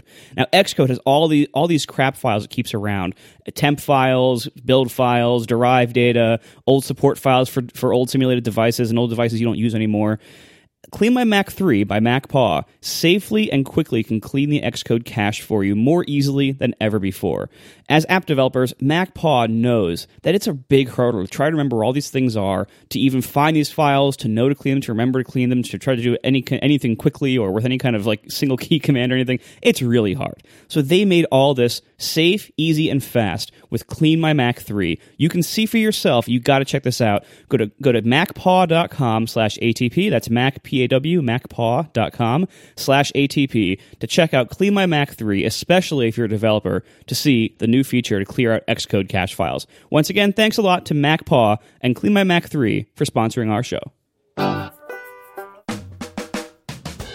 So many years ago, one of my early, maybe my first, but one of my early articles for Macworld magazine, the back page article, was about this fairly fanciful idea. Again, I have there's a history to the back page of Macworld and Mac User magazine that made me think of writing something that I probably wouldn't even write in a blog post today, but I did in a print article back then, about the idea of a Mac laptop that you could use as a Mac, but then you could somehow fold it over on itself, kind of like all those convertible, like a lot of convertible PC laptops are like this. Remember when they were making all those? I bet they're still making them. But the one you could fold it over and it turns into a tablet, basically. And when you turn it into a tablet, however you want to do it, twisting the screen and going it down or folding it all the way backwards, when it's in tablet mode, it's basically an iPad. And when it's in Mac mode, it's a Mac. And it was like, well, you've already got iOS running on Intel in the simulator, and the conversion would be kind of a neat thing. We've seen lots of PC makers do it. Apple could do a good job on the hinge mechanism and make it very, interesting and sturdy and good to use in all these different scenarios.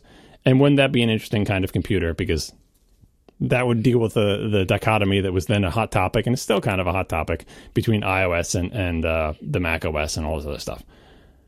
And, obviously nothing came of that. Windows continues to sell those convertibles. Windows has converted its OS to be one unified OS for both touch interface and everything else. And again, we might talk about that later on a different show. But setting that aside now, the idea that you could run both iOS and what was then OS 10 or Mac OS 10 at that time on the same computer, because iOS also runs on Intel. What we have today with these things, as you pointed out, Casey, is a Mac that runs Mac OS on its Intel processor. And then off to the side, this little T1 processor that is presumably ARM and presumably runs something like iOS. I mean, again, the core OS of both OS 10 and both Mac OS and iOS is Darwin anyway. But anyway, presumably that little chip is running an OS that's running the touch bar and doing all this stuff. Here we have a Mac that is essentially running two OSs on two different screens. The only difference is the tablet mode is just this little skinny strip that goes along the top of the thing, and then the Mac part gets the big thing at the top. And you look at this, and I joked, I was teasing Marco about this a couple of shows ago. Just you wait until the entire keyboard is one big screen for the people who don't mind typing on glass. Like, look at the evolution of the keyboards on these Macs, going from big honking giant keys that are like on the Apple Extended 2 keyboard on the Mac Portable, like big giant mechanical key switch, pa-chunk, pa-chunk, pa-chunk, and they just got squished and squished, and the plungers became butterfly hinges, became dome switches. The keys have just been descending into the thing, becoming like comically thinner and smaller, like they've been rolling over by a steamroller year after year. And now all of a sudden, one of the quote unquote keys is a big flat screen that looks like the keys. They did a really good job, by the way, of like pattern matching them, like so it's the same kind of matte finish on both the screen and the keys, so it looks like it's a big key. Anyway, and now all of a sudden one of them turns into a screen. And it's run by this little processor, has an OS. And like someone did an animated GIF that I retweeted that was like, next year, the number keys are a screen. Next year, the top row of the QWERTY keyboard is key. Next year, the next row of keys. Next year, the next row is the keys. Then eventually the whole bottom of the things is the keys. Then eventually the top screen goes away and you just have an iPad, right?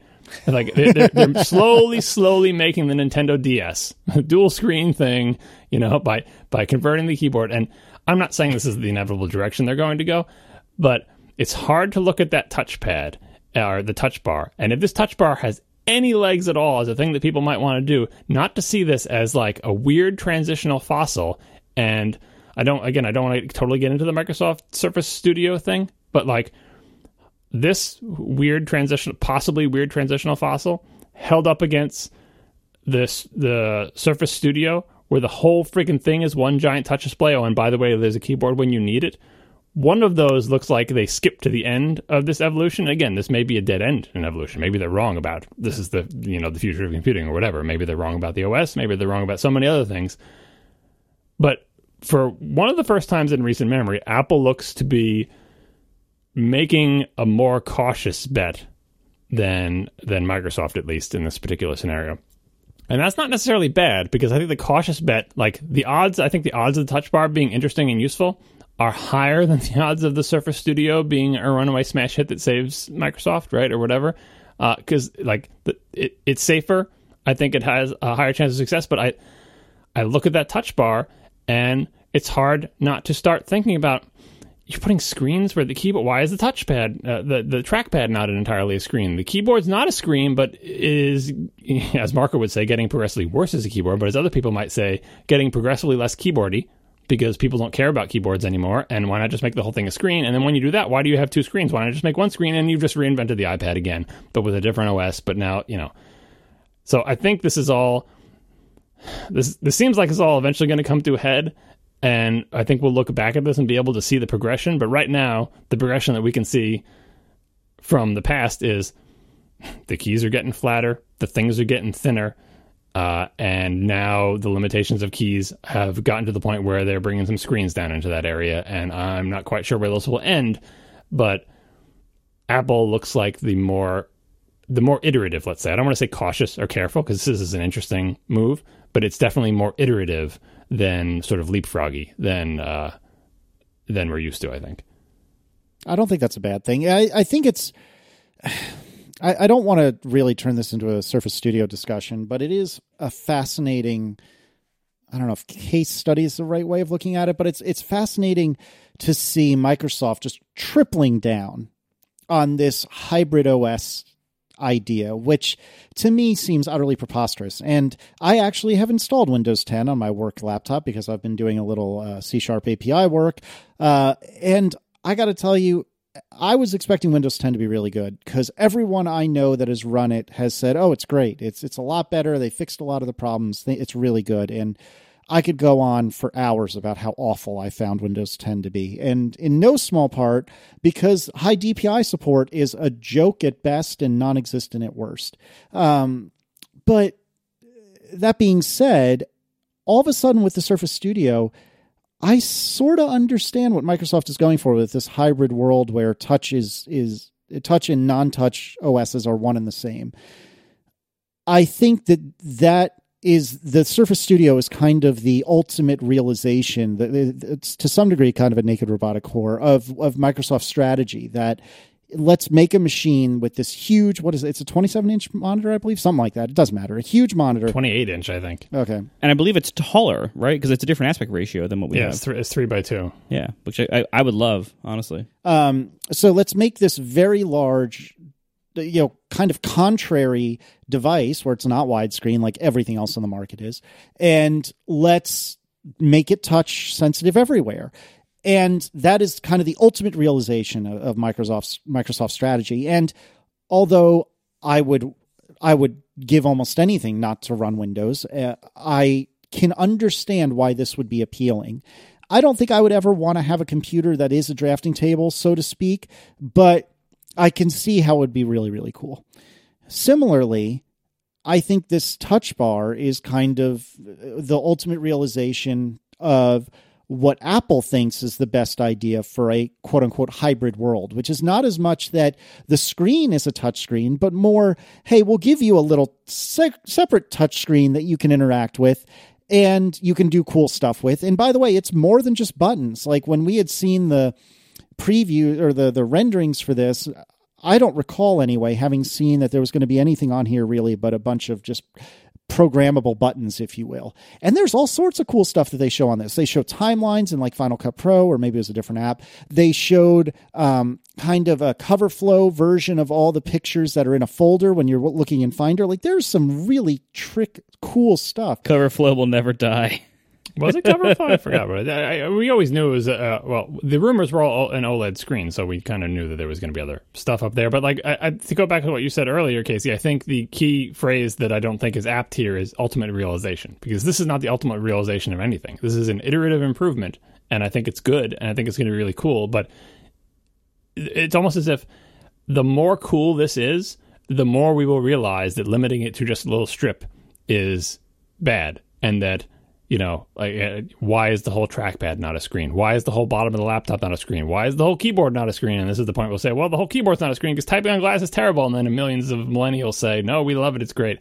And then it's like, and then once you do that, it's like, well, then why is there a bottom screen and a top screen? Why is it all one screen? And then you just like, it really feels, it's not the ultimate realization of anything. The ultimate realization, if this idea turns out to be good, of this computing idea, not this laptop idea, but this computing idea, using like the value system that is most in line with probably mine and Marco's is the Surface Studio, which is just make the whole freaking thing a big, giant, gorgeous touchscreen, but also give me a physical keyboard for when I want to type, because I'm old and I like to type on physical keyboards.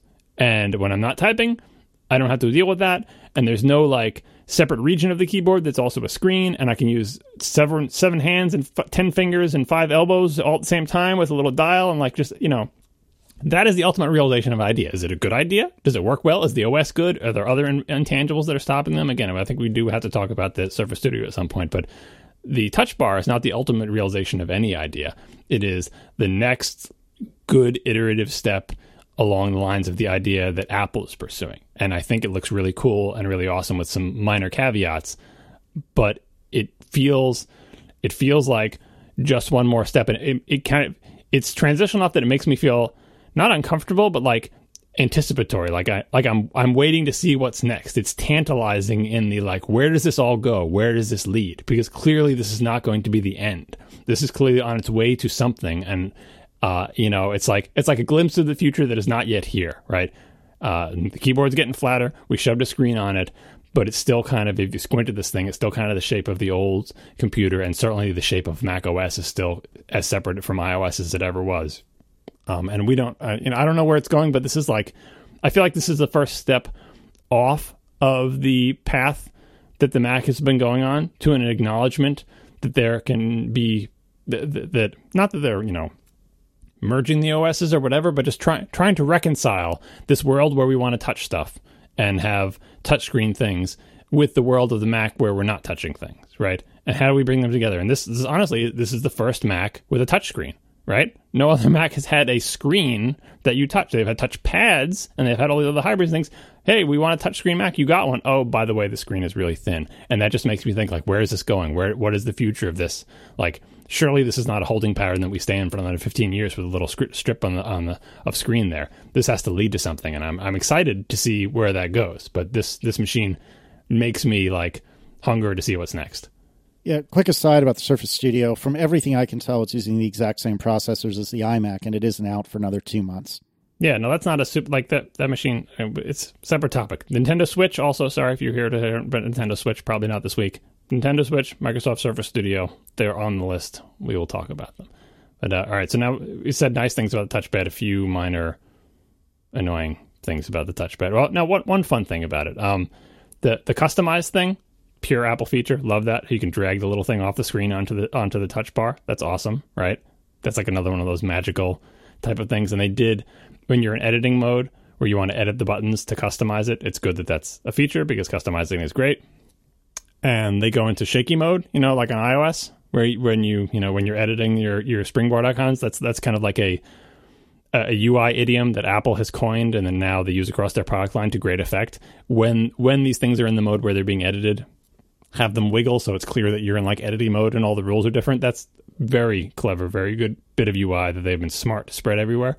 But the tricky bit on the little strip, the touch bar screen, is that they're using edge to edge every single pixel of that thing to show the buttons because it's such a skinny screen. Like they're going all the way up from the top edge. There's no margins they're leaving on it. So they can't have the icons shake back and forth as if they're rotating like the Springboard icons do, because they would be. I thought they did. No, because they would be clipped on the top and bottom, and it would break the illusion that they're keys when you saw them clipped by the screen edges.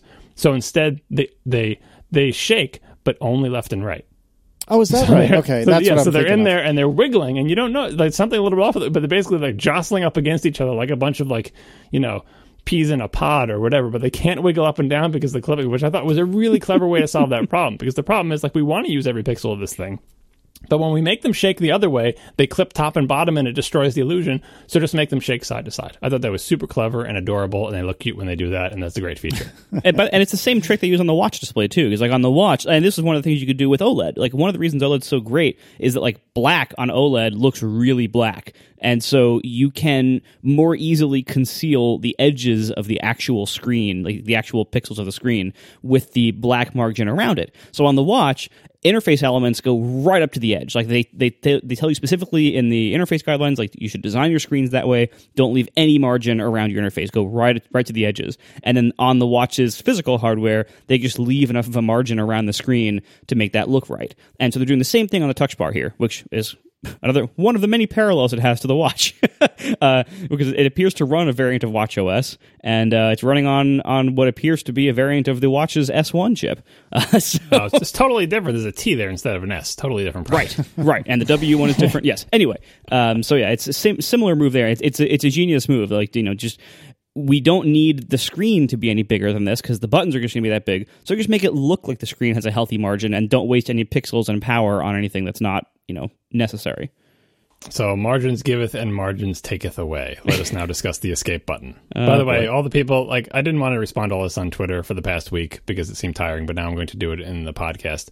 The point that we made either on the show last week or on Twitter about the escape key was all about the fact of it being a physical key. None of us on the show were saying that there was not going to be a little gray square with the letters ESC in it in the upper left corner of that little screen. Well, almost the upper left corner. Yes, I'm getting to that. We all knew it would be there. It's just we were asking for a key because in our line of work, it is a key that we hit more often than probably the average person, and it's nice to be able to reach up and feel for it and so on and so forth. So that was it. It was not about, because people were saying when they showed the key, look, there's an escape key. You got your escape key. It's like, it's not a key. It's just a picture on a screen, and we knew that was going to be there. Anyway. It's an escape zone. Yes. As for margins, the escape zone, the escape zone on the touch bar is not in the corner. So if we want to, it's like, well, okay, so it's not a physical button, but it's still on the corner, and you can reach for and feel the corner of the screen, right? Unfortunately, if you touch just the corner of the screen, you won't hit the escape button because that first centimeter or so of the touch bar is, as far as I'm able to determine, completely inert. I know it doesn't have a screen underneath it. I'm pretty sure it also doesn't have touch sensors underneath it, although I see those things aren't necessarily connected. They could have put touch sensors under there, but no screen. Anyway, no screen is under there, so they can't physically draw the escape button against the left edge of the touch bar. And I'm pretty sure you can't touch there, which makes it kind of a shame because if you're feeling for something to reach out to the corner to find the thing, it's the one part you can feel for on a completely smooth touch bar screen is you can feel for the top edges and the sides. So I would love to be able to reach up to that corner and hit the escape zone on the screen. Yes. But it looks like I will have to hit the zone slightly over to the right from the escape zone. And I'm not particularly happy about that because it's like snatching defeat from the jaws of victory because it's like the one button I care about that's being replaced by a virtual button, the one I hit the most often. At least it's in the corner and I'll be able to feel for it. But now I can't feel for it. By the way, I'm probably getting one of these at work, which is why I'm more invested in this at this point. And as I snarkily tweeted earlier, can we all guess why the screen doesn't go all the way to the edge on the left side? Why doesn't the screen extend underneath that little bit? So on the opposite side is the Touch ID sensor. That's the same width as the margin on the left side. Interesting. Exactly the same width, or is it just close? I think it's exactly the same. I haven't verified that though. Yes, I think it is. I think you're right. It is exactly the same width. Who do I know who likes margins to be exactly the same width on the right and left sides of things that they design? I don't know. Maybe it might be the same person who put the camera shutter / volume up button directly opposite of the turn off the screen and go to sleep button on the iPhone. Offsetting those wouldn't have helped that much. But anyway, if you squint at this laptop, you see this is still a 15-inch laptop with a tiny keyboard crammed in there. And I know you want to have room for the speakers, and I know so on and so forth. All I'm saying is that keyboard could be bigger on the 15-inch model, but they want to be uniform. Same thing with the inverted T. You could have full-size arrow keys if you didn't want to have a perfect rectangle. Johnny Ive and the Apple designers like symmetry. I like symmetry. I like things to be uniform and centered and everything, but everyone has their limits. And this is the Touch ID being on the gap on the right. I know it has to be there. That's fine. What I would have chosen if I was designing this is that the screen would go all the way to the edge on the left side, even though it's not symmetrical. That's the choice I would have made. Apple made a different choice. All they have opened the door for is the ability to sell lefty's model of this, where the Touch ID is on the left. Do you want a lefty or a righty 15-inch MacBook Pro? Oh, I want Touch ID on the left. Anyway, it's mostly silly. I think it will probably be fine, but it is another maddening case of Some people would say it's form over function. I think it's a little far. I think I'll probably still be able to find that escape key. The arrow keys bother me more than this, but boy, I am on a slightly different page than Apple's designers when it comes to symmetry and ergonomics. Well, and also, like, you will probably be able to find it, but you will probably have to look more often. And we don't know yet, like, in practice, how often this will be a problem with all the buttons on the touch bar. But I would say, for the most part, I think most people who use Macs, like on Windows assigns all sorts of, like, frequent shortcuts to the F keys. Like, is the only way to close Windows still Alt F4? Like, so Windows people might use those more often. Mac people, for the most part, you're not very heavily using almost anything in that function row, except the escape key, where many people, and, you know, we as geeks, we often minimize or diminish or underestimate everyone else who's not a computer geek and their ability to use our computers that we think are ours. I slipped into right anyway. Sorry about that. Other people who are not geeks, many of them know that the escape key often performs a cancel shortcut to lots of things in the OS. Full screen things, dialogues. I mean, like, there's so many things in using a computer where the escape key is a useful shortcut for literally escape, like cancel or escape what I'm doing, right? And normal people, in quotes, many of them know that. This is not like a thing that only people who use Vim use. Like, a lot of people know this. So this is not just like a thing that annoys geeks. Like, the loss of a hardware escape key that you can hit without looking, because we've all been taught to type without looking at the keyboard, and the more you use keyboards, the more you kind of just get into the habit of not looking at them. The lack of the hardware escape key is actually going to inconvenience a lot of people. It is not just nerds. Now, it might be worth it. The whole rest of the benefits of this thing might end up being worth it in the end, but I don't like when people minimize this as just a nerd thing, because it really isn't. I think more nerds don't look at the keyboards than regular people, but I know a lot of people, if I gave this computer to, would be annoyed by the fact that escape is not a button. But even if they're looking at the keyboard the whole time, but you know, I'm willing to say that the benefit totally outweighs it, because the features that are available on this thing are just fantastically better than a row of keys, and I'm all on board with that. It's just, like I said, like the one button that you can feel for, if Touch ID is in the right, the left corner is the easiest place on that thing to find. And if the touch region extended all the way to the left, that would make it almost as easy to hit, because it's not like you're typing the escape key. Every once in a while you're hitting it. If you're a normal person, it's not like the E key where you're constantly typing it. So the fact that it's not a button wouldn't be like, oh, it feels weird when it's not a button. It would be fine if it was over to the left more. By the way, the second most frequently used button in that top row for me on my Apple Extended keyboard at work, can anyone guess what it is? Play pause? Volume. No, it's the eject button. And I don't hit it on purpose. I hit it accidentally when I try to hit backspace. And the CD tray of a Mac Pro comes sticking out like a giant tongue. And why do I accidentally hit the eject button when I'm hitting backspace? Well, I'm not a great typist, but why do I accidentally hit the button? Because the top row of keys is jammed right up against the number row and the backspace keys. You know why? Because there's just not enough room on my giant expansive desk to put an extra 5 millimeters between those two rows of keys. Even Microsoft has lost the technology of separate sets of keys. Remember the original Microsoft ergonomic keyboard? It had the two halves of the keys, and then it had a space, and then it had the function keys, and then it had a space, and it had the inverted T, then it had a space, then it had the numpad. Look at the one that they just introduced recently. Yeah, and then your mouse was in New Jersey.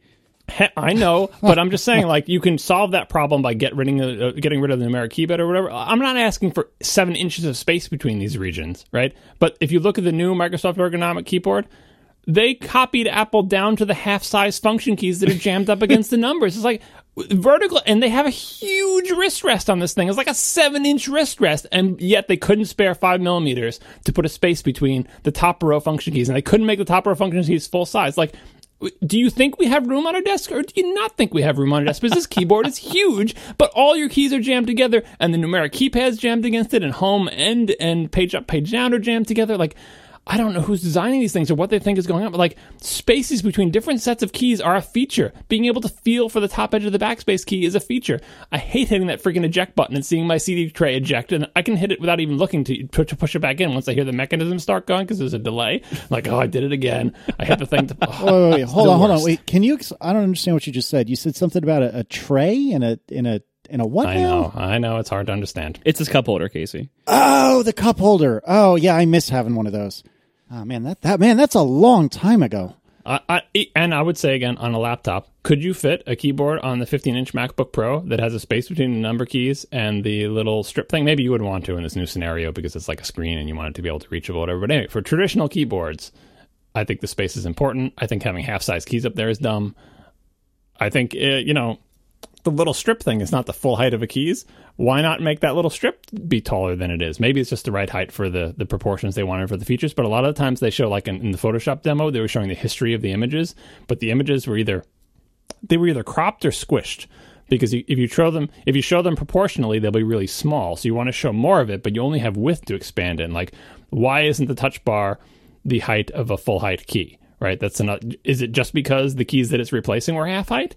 Like, maybe it's a cost concern, maybe it's a power concern. I'm not entirely sure, but lots of decisions flow out of this that I don't quite understand. But as far as keys go, I liked it better when I had full-size keys with different regions separated from each other, especially on a gigantic, expansive desktop keyboard. We are sponsored tonight by Audible.com with an unmatched selection of audiobooks, original audio shows, news, comedy, and more. Get a free 30-day trial at audible.com/ATP. If you want to listen to it, Audible has it. You can listen to audiobooks from virtually every genre, anytime, anywhere. And you can play Audible's audiobooks on phones, tablets, computers, even iPods if you still have an iPod lying around. Audiobooks are great for flights, long road trips, or even your daily commute. You may think you don't have time to read books, but you'd be surprised how many audiobooks you can hear every year, even if you only listen to and from work every day. Audiobooks can bring books to life. Many of them are read by the authors themselves, which even adds an extra dimension to the text. And you can take risks and try new authors and genres without regret with Audible because they offer their great listen guarantee. If you start an audiobook and don't like it, you can exchange it for another one for free. So see and listen for yourself. When you begin your free 30-day trial, you get your first audiobook for free, and there's no stress or obligation because you can cancel your membership at any time. With audiobooks and spoken word audio products, you will find what you're looking for. Get a free trial today by signing up at audible.com/ATP. That's audible.com/ATP. Thanks to Audible for sponsoring our show. If I had to summarize the releases today, I am on like the good side. Like, overall, this was good. As I said earlier, this does not come with it isn't all roses. Like, there are some like bitter pills to swallow here, but overall, this was good. And I'm really happy that they are still doing things like the touch bar, even though, like, I will probably not use one for quite some time. Primarily because I get all my work done on the desktop. Like, and as I mentioned earlier, I don't expect this to come to desktops anytime soon, if ever. And so this particular thing will probably not impact me day to day for a while, if ever. But they did make their laptops better, faster, newer designs, thinner, lighter. Like, overall, this was a really good day for Mac laptops. It was just not a day for Mac desktops or for anybody who cares about money, which is a lot of people. I had some lighter things on the touch bar before I move on from that topic. Sure. These are all credited to people on Twitter. So I was talking about when I was doing my cranky tweets about the symmetrical space on the sides of the touch bar, like asking, can anyone guess why that space is like that? I posted a picture from the Apple Human Interface Guidelines that emphasizes the fact that the margins are identical on both sides of it as a hint to the people who aren't listeners to the show. And Dave Lehman had a good answer as to why the escape key is not up against the left margin. That's the space taken up by the headphone jack. Oh, you couldn't fit the headphone jack, but we had to fit it in, and that's the headphone jack is right under there. And then I also tweeted that we should start the countdown to touch bar games because because it's the Mac and we don't have to send things to the Mac App Store, and this thing does have an API. You can make a touch bar game, I'm sure. Of some fashion. How responsive it can be, I don't know, because it's not like you're, I think it is at a remove with that separate T1 chip over there, but it would be fun to try to hack that to do something cool. And here are the best entries for potential touch bar games. Richard Gale suggested Punch the Monkey, which is a joke that only people who are on the internet in the 90s will get, because that was a banner ad with the monkey, and he moved mostly horizontally because there wasn't much room for him to go. So Punch the Monkey is a great thing. And Benjamin Gluckin wins the idea for touch bar game, which he calls Really Boring Snake. Snake, by the way, for younger people, is a game that was popular on cell phones back when the only games they could play was having. Anyway, I can't explain Snake if you don't get the joke. Trust me, it's very funny. It was called Nibble in QBasic back in the day. I remember Really that. boring Snake. You should copyright it. Capital R, capital B, capital S. TM. That's a game that you can make, Marco. Honestly, the gaming things might be. I saw James Thompson of PCalc fame talking earlier about he was just starting to use the SDK. Awesome news that there appears to be a simulator for building apps for it, so you don't need to have the hardware yet. But it also appears as though you only have access to it when your app is active. So if you were to make a touch bar game, you might have to always have a window on screen that the user keeps active for your game to keep showing up in the touch bar. Yeah, I know. Well, again, it's a Mac. We'll see what kind of hacks people can do to it. But and you mentioned before that the addressable market for touch bar things is going to be small. And I think that would be more of a problem if the touch bar wasn't so damn cool. Oh yeah, and it probably seems like, and it also seems like it's easy to do something down there. It's just so cool, and it's in the simulator, and I expect to see a lot of applications doing possibly inadvisable things with the touch bar. But it's just to have another place to have the place next to the keyboard that's configurable that you can do stuff in. It will be exciting for developers to just try something, especially if it's fairly straightforward to implement. It seems like the classes they have for this type of stuff, the NS Scrubber and all the other stuff, and the whole API seems pretty well thought out and well designed. It won't be that hard to get something up there, even if it's just a bunch of buttons and stuff.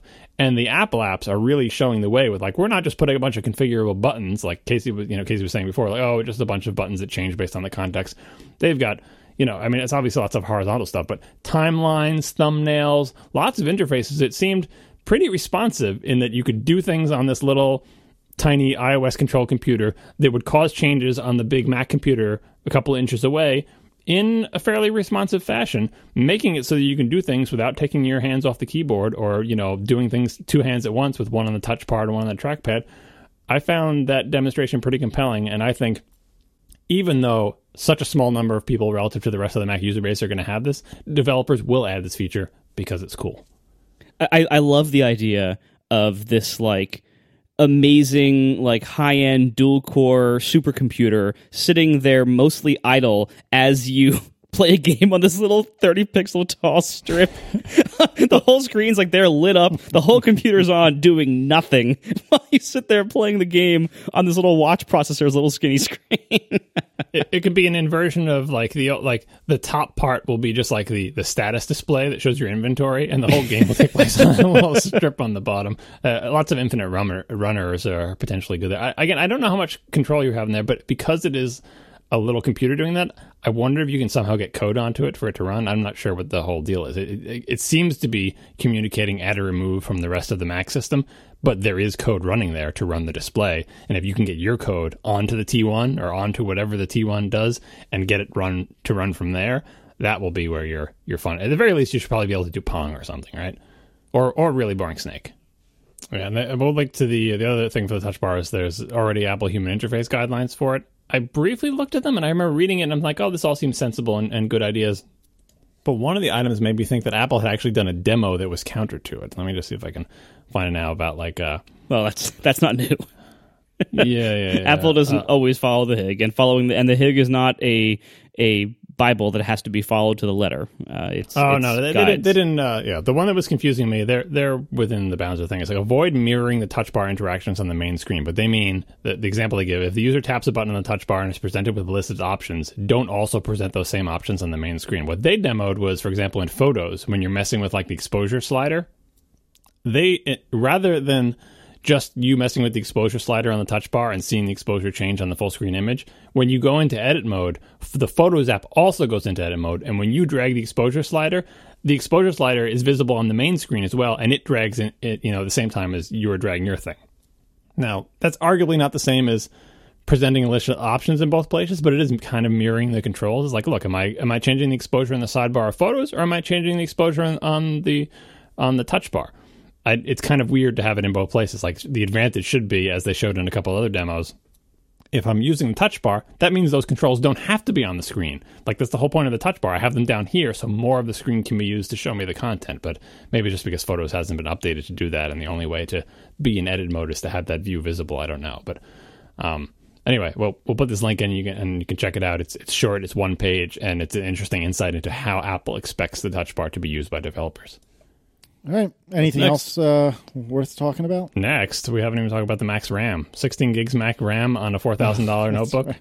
Yeah, that's unfortunate. Just you got to say no on that one. Like 16 gigs, standard on the 15-inch, fine. I can almost kind of forgive 8 gigs on the 13s, maybe not. But the 13 Pro is increasingly less Pro. We haven't even talked about that. But 16 gigs max on the big one, not a good choice. Not a good choice at all.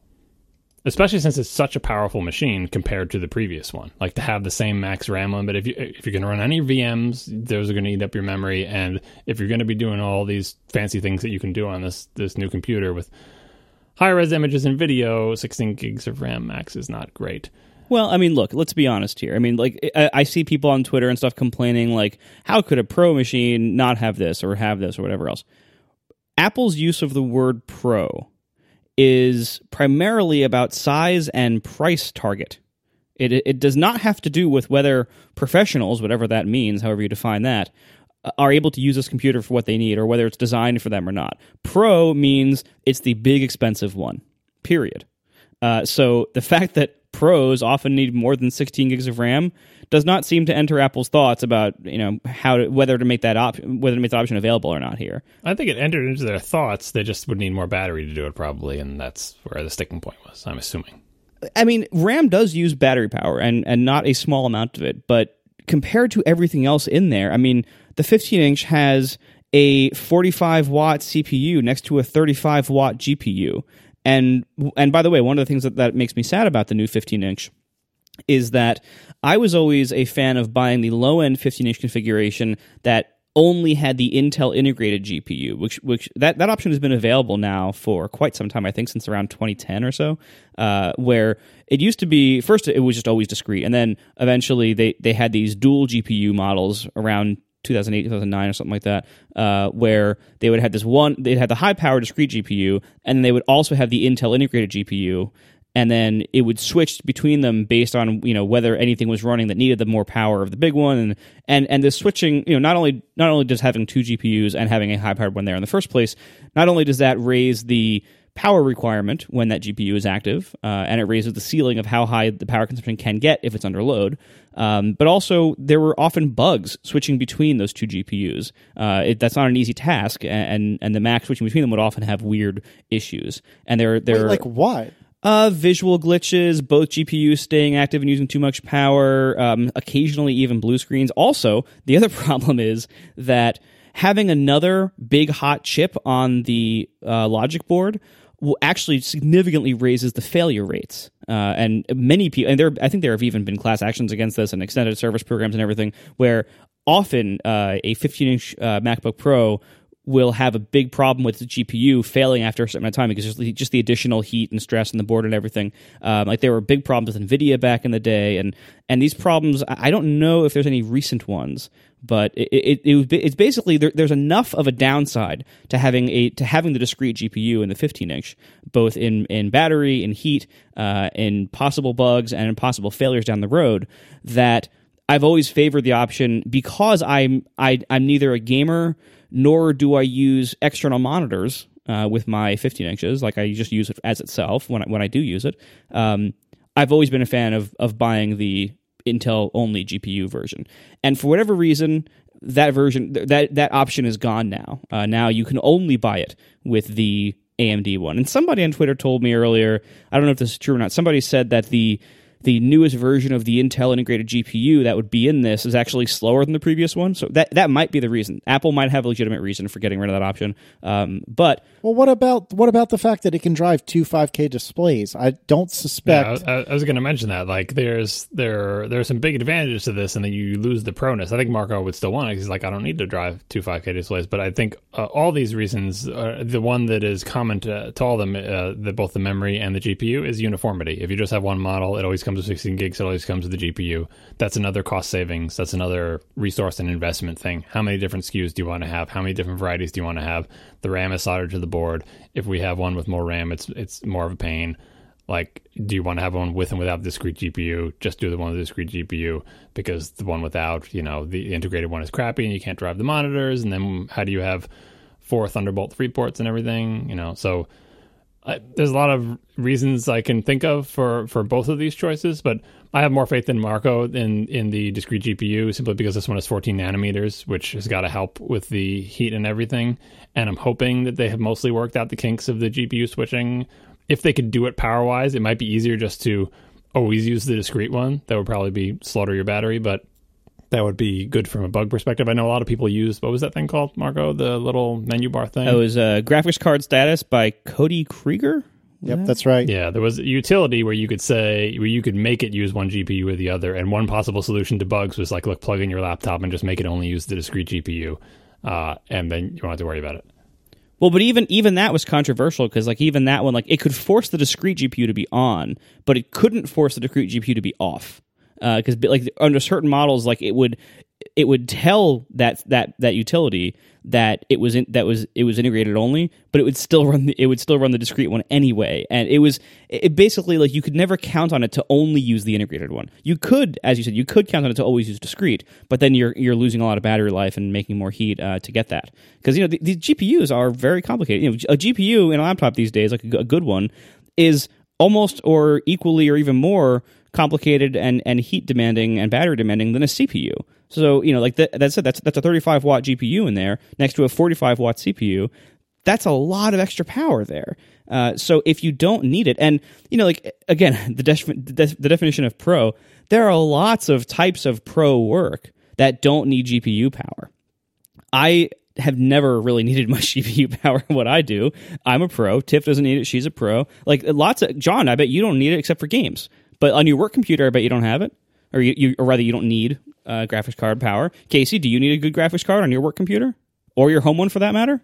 No, but I think you're giving a pretty narrow definition of pro. Pro to you is someone who does the sorts of things that you or your family do. And there's a lot of other flavors of pro that might necessitate that GPU. And since I have the floor, I will say that the only time I ever had problems with my my two 2011 MacBook Pros, each of which had discrete GPUs, the only time I ever had any sort of glitches or issues was when I was running graphics card status. When I was just using OS 10 or Mac OS now out of the box, I never had an issue, except I could not agree with you more, Marco, that battery life just was slaughtered when the discrete GPU was on. Completely agree there. But in terms of like glitches and stuff like that, I never had any of those problems as soon as I stopped talking about graphics card status, or since I stopped rolling graphics card status. I would always buy, if I had a choice and they had it with me, I would always buy the one with the discrete GPU anyway. Well, you're a gamer. Even with all the bugs. Even not just because of the games, just because it's like, look, if you're buying the Pro, it's going to be the biggest, the hottest, and like I said, I think I have faith. I like the fact that we're not in the bad old days where the GPUs used to be done on a worse process than the CPU. This GPU is 14 nanometers.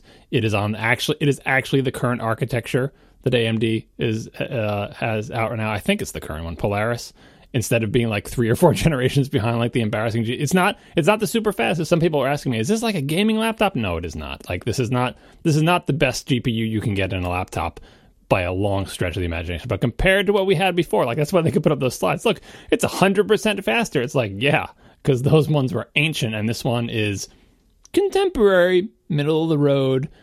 Probably not as clocked as high, not the best of the best, but I like GPUs. I would always buy the one with the big hot GPU. My laptop's going to be plugged in at work all the time anyway. But it's good it would be nice, again, options. How many SKUs do you have? How many options do you have? Marco would like one that has a big screen but doesn't have a discrete GPU. They don't make that product, I think, mostly because of uniformity. We make one of these computers, we make one of those, we make one of those. But they did until today. I know. Actually, I'm pretty sure they still sell it. Yeah, you might be able to still buy the old one, because why would they stop selling it? Yeah, but I mean, basically, so besides that, though, I mean, the 15 looks like an incredible update. I am a little concerned about real-world battery use here. I'm very, very interested to see the reviews come out and to see people's experiences with these things as they come out, because one of the problems that I've had recently with a lot of as I mentioned before, a lot of the gains we've made in battery life recently, in probably the last 5 years at least, has really been in reducing the idle power levels of these chips and of computers. It's basically reducing the amount of power that computers use when you're using them very lightly for things like email and web browsing. But as soon as you do anything that really strains them, like many pro types of applications or running Chrome, then the battery life drops tremendously. Like you might get 10 hours if you're doing light web browsing, but 4 hours if you're actually pushing it a little hard, or 2 hours if you're pushing it to the max. And so like there's huge differences in like battery life under light loads and battery life under moderate to heavy loads. With this, I fear that we're going more in that direction just because, just looking at the specs, I mean, you have these big hot chips in there. And the one that doesn't go in this direction that I'm very, very interested in is the new MacBook Escape, because that one I think we need to talk about. So the MacBook Escape, the new 13-inch low-end one with the real F and keys, is the one that I have pre-ordered, or ordered, I guess, that it's going to arrive next week. The reason why is because, as far as I can tell, so here's the weird thing about this computer. Apple quotes all three of these new MacBook Pros. The MacBook Escape, the new 13 with the Touch Bar, and the new 15 with the Touch Bar. They quote all three of them as having 10-hour battery life. And if you look at what hardware is in them, this doesn't quite make sense. Now, the 15, of course, the 15 has a bigger battery. That makes sense, though. It has much more power-hungry components in it, but it has a bigger battery, so you can kind of see that the 13 with Touch Bar and the 15 with Touch Bar, having very different components but very different battery sizes, can be made to have the same battery life. But the MacBook Escape has effectively the MacBook Air guts in it. It has the MacBook Air processor, which uses half the power of the 13-inch. It has no discrete GPU in it. So basically, compared to the other 13-inch with the Touch Bar, it has a processor that uses half the power at max load. It doesn't have the Touch Bar and whatever power it takes to drive the Touch Bar. And it has 10% larger battery capacity. And it's quoted at the same battery life. That makes no sense to me. My best guess here is that the 13-inch MacBook Escape gets substantially better battery life than the 13-inch MacBook with Touch Bar. But Apple probably didn't want to trumpet that the low-end one gets the best battery life in the whole lineup of these new things, because that might discourage people from buying the new Touch Bar. And by the way, on the 13-inch model, I'm kind of surprised that Apple emphasized this. They're saying, look, it's it's smaller than the Air and has less volume than the Air and all the other things. This is kind of the amazing futuristic computer, either one, either the 13-inch one, or the Escape, or the regular one with Touch Bar, that I always wanted the Air to be, and they finally made it. Because I've always been cranky about the wedge shape. It's like, why are you saving that space? Why are you scalloping your batteries like they're potatoes? Just make it the same thickness from end to end. You can fit more battery in. And they did it. They finally did it. This is a Mac that is not thinner at one end or the other for aesthetic reasons, which means they can fit more battery into it, which means it probably gets really good battery life for the powerful internals. It's got 2 ports instead of 1. They're Thunderbolt 3, right? They're Thunderbolt 3 on that, right? I'm not misremembering I believe that. That's right. They're Thunderbolt 3. Like, this is a hell of a laptop. And it makes me, it's bad for most people that it's $500 more expensive, but I feel like it justifies that price by actually having modern technology in it and being the same thickness all the way across and having better battery life. And like, I don't think I would have gotten the Escape one because I think the Touch Bar is too compelling. It's like, look, if you're going to buy one, it's like the iPhone. If you're going to buy one, if you're going to get black, you might as well get jet black because that's the new thing. Yeah. But Marco's making a bet on the battery life. The specs seem to bear out your theory that it will have better battery life. But don't you want to play with a Touch Bar? What are you gonna do with this? Well, see, here's exactly the thing. If you are the kind of person, you listener, if you use your laptop as your primary computer, get the Touch Bar. Because you're right, that is the new thing. That might be the future. Apple will wedge it into the future, whether it will be or not. So that will become the future. It's going to be great. It's going to be awesome, and that'll be a new cool thing to use and play with, and to probably improve your productivity, at least sometimes, if not all the time. So if your laptop is your primary computer, get the Touch Bar. But it's not my primary computer. My primary computer is my iMac, and hopefully next year another Mac Pro. I get all of my work done almost all the time at a desktop. So I'm not really going to get into the touch bar lifestyle. It's never going to be a thing that really that really gets itself into my workflow until I can use it on a desktop. And as I mentioned, that might be never. So right now, what I do want out of a laptop is I would like one that is small and light. And by the way, just to put into perspective how small and light these new laptops are, the new 13-inch MacBook Escape and the new 13-inch MacBook are both as light as the 13-inch MacBook Air always has been. The 15-inch is 4 pounds now. That is substantially lighter than the 13-inch plastic MacBooks were. Those were, I think, either 5.0 or 5.5. I looked it up before the show, and I forgot. Or maybe they might have even been 4.5. But regardless, this is the new 15-inch is lighter than the plastic MacBook was. And that was the small and light computer of its day. And that day was not that long ago. So that's impressive. So the reason to not get a 15-inch, if you're weighing the pros and cons here, the reason to get a 15-inch or not should not have to do with the weight by itself. Footprint might matter to you. Cost, of course, is a thing, although the cost difference once they're spec'd up is actually not that big. It's kind of embarrassingly so, not that big. But cost is one thing. Footprint is one thing. But it's only 4 pounds. The 13-inch MacBook Air is 3 pounds. And so that's really awesome. Like, that's a really lightweight computer for what you're getting for that price. But anyway, I'm trying out the MacBook Escape because for me, it is not my primary computer. I want something small and light. That's why I originally bought the MacBook One back when it came out and ended up returning because I hated it. But, I think this will probably solve the problems I had with the MacBook One. This will probably be the best computer for me to have in the small and light role. And in my current needs, that's I think that will fit me best. And because I'm not using it that often and for all of my work, whether it has a touch bar or not for me is not that relevant.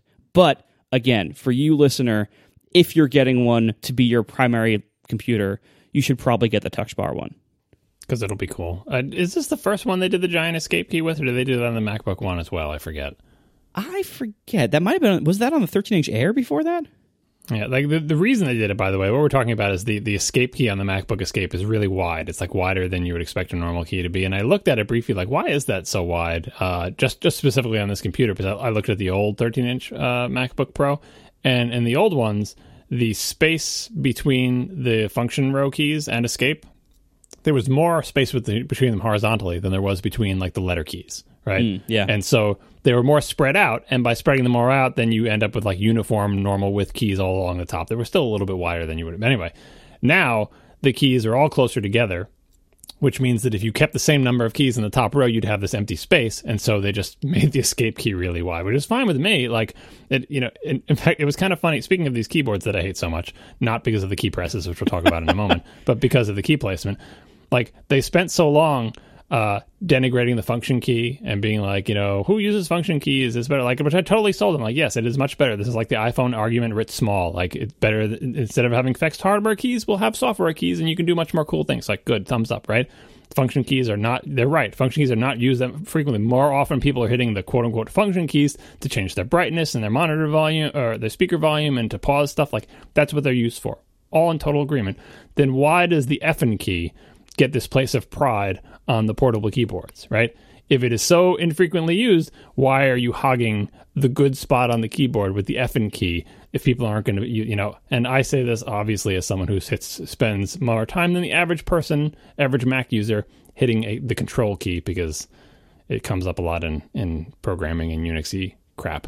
I would like that to be the control key down in the corner, and I know everyone's saying right now if they're listening, you can remap keys if you haven't remapped cap locks to control like it's a Solaris machine from the 90s. What are you doing with your life? Everyone knows the proper place for control is where the cap locks is.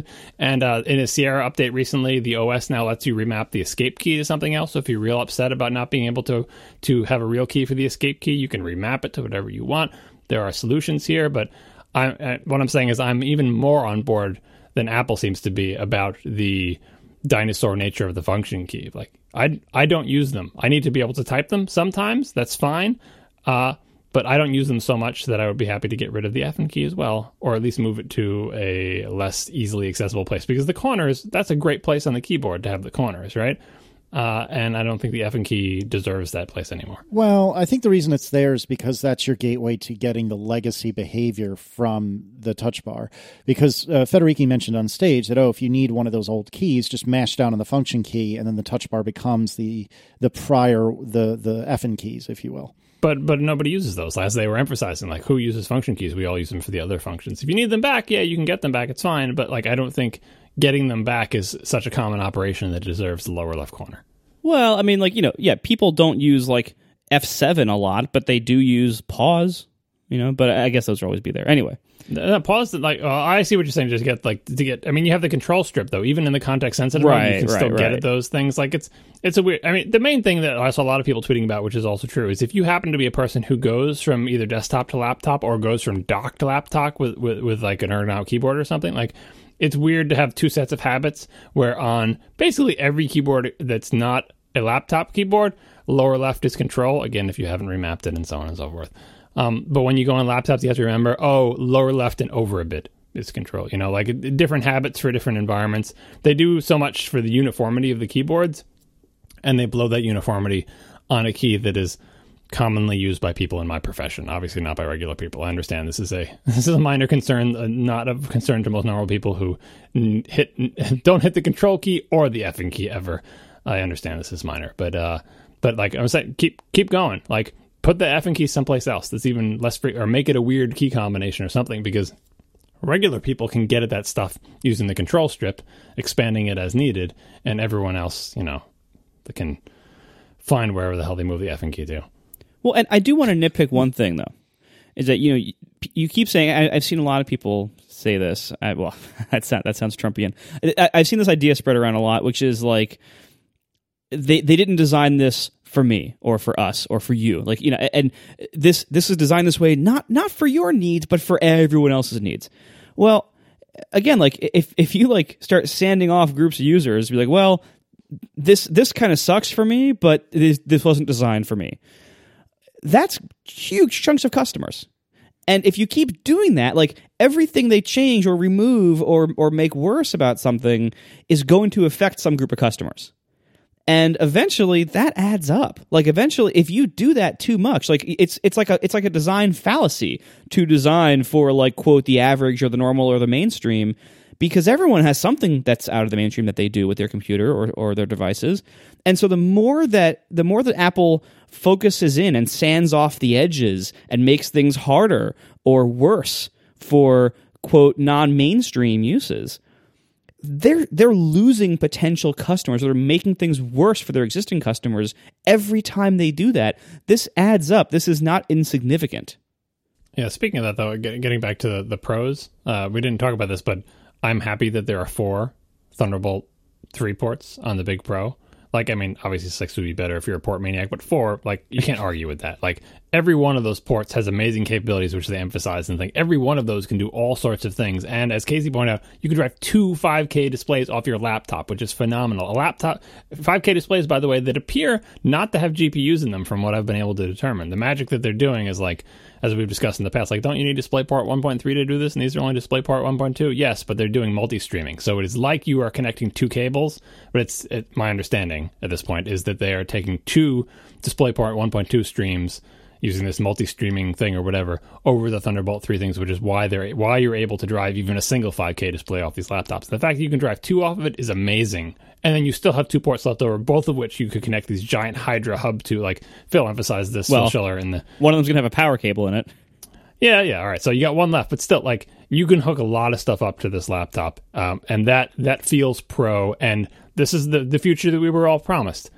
Uniform, same kind of very tiny, amazingly capable port. We're kind of like finally there after so many years of like USB and FireWire and Thunderbolt and mini DisplayPort and VGA and DVI and ADC, and just to be able to finally seeing like the goalposts, the end goal of like just a bunch of little tiny uniform boards, each of which does phenomenal stuff, even if it comes at the cost of MagSafe, which we all love so dearly. Even if it comes at the cost of having some dongles or whatever. I want to live in the future where the only port on all of my computers is this tiny little thing that does everything. And I would like there to be a lot of them. And 4, I think, is a reasonable number for a 15-inch computer. 5 or 6 would be even better, especially since 1 is used for power. But I'm willing to go with it, and I mostly give that a thumbs up. And 2 on the 13-inch, it's nice they didn't hold the line there and say, well, it's a 13-inch, it only has 1. Having 2, 3 would be better than 2. There, I think they're a little bit 1 under, but I love, what I'm saying is I love Thunderbolt 3. I love this future that we've arrived at. Doesn't the 13-inch with Touch Bar, I think, has 4? Because it's only the MacBook Escape has 2, and I think that's mostly because of the MacBook Air chipset not having enough, probably not enough PCI Express lanes to have more than that. If I had to take a guess. All right, if that's the case, then that's reasonable. Also, I believe the display, that LG display, will power the Mac over. Yeah. It's a very Apple-like solution to a non-existent Apple monitor. I'm trying to figure out if the monitor has a GPU in or not, because as we know, we've seen these rumors on various sites, and our own ITB tipster has been insisting that there exists somehow this 5K external Apple display. And in this presentation, Apple's like, if you want to use a cool 5K display, buy this one from LG that probably uses the same panel as the iMac. And it's awesome, and try it. And Apple has done this in the past many times. When it doesn't have a product for sale, it will direct you to a third-party one. This has been taken as a sign by many people that this means Apple definitely doesn't have a 5K display. I don't know whether they do. I really want Apple to have one, even if it's the exact same panel. Not because this LG display is bad. This is exactly what I want. I just don't want it to be ugly like that one is. I know it's stupid, and I'm picky, and I want it to match and be nice, but like, for crying out loud, the LG display has a bigger margin on the top of the display than the bottom. What kind of maniac? It's a 5-head. The thing is a 5-head. Anyway, I'm sure it's a lovely display, LG. I just want Apple to make one.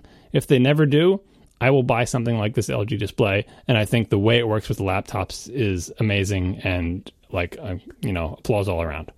I mean, I have always used a third-party external display with my Macs until I got this iMac.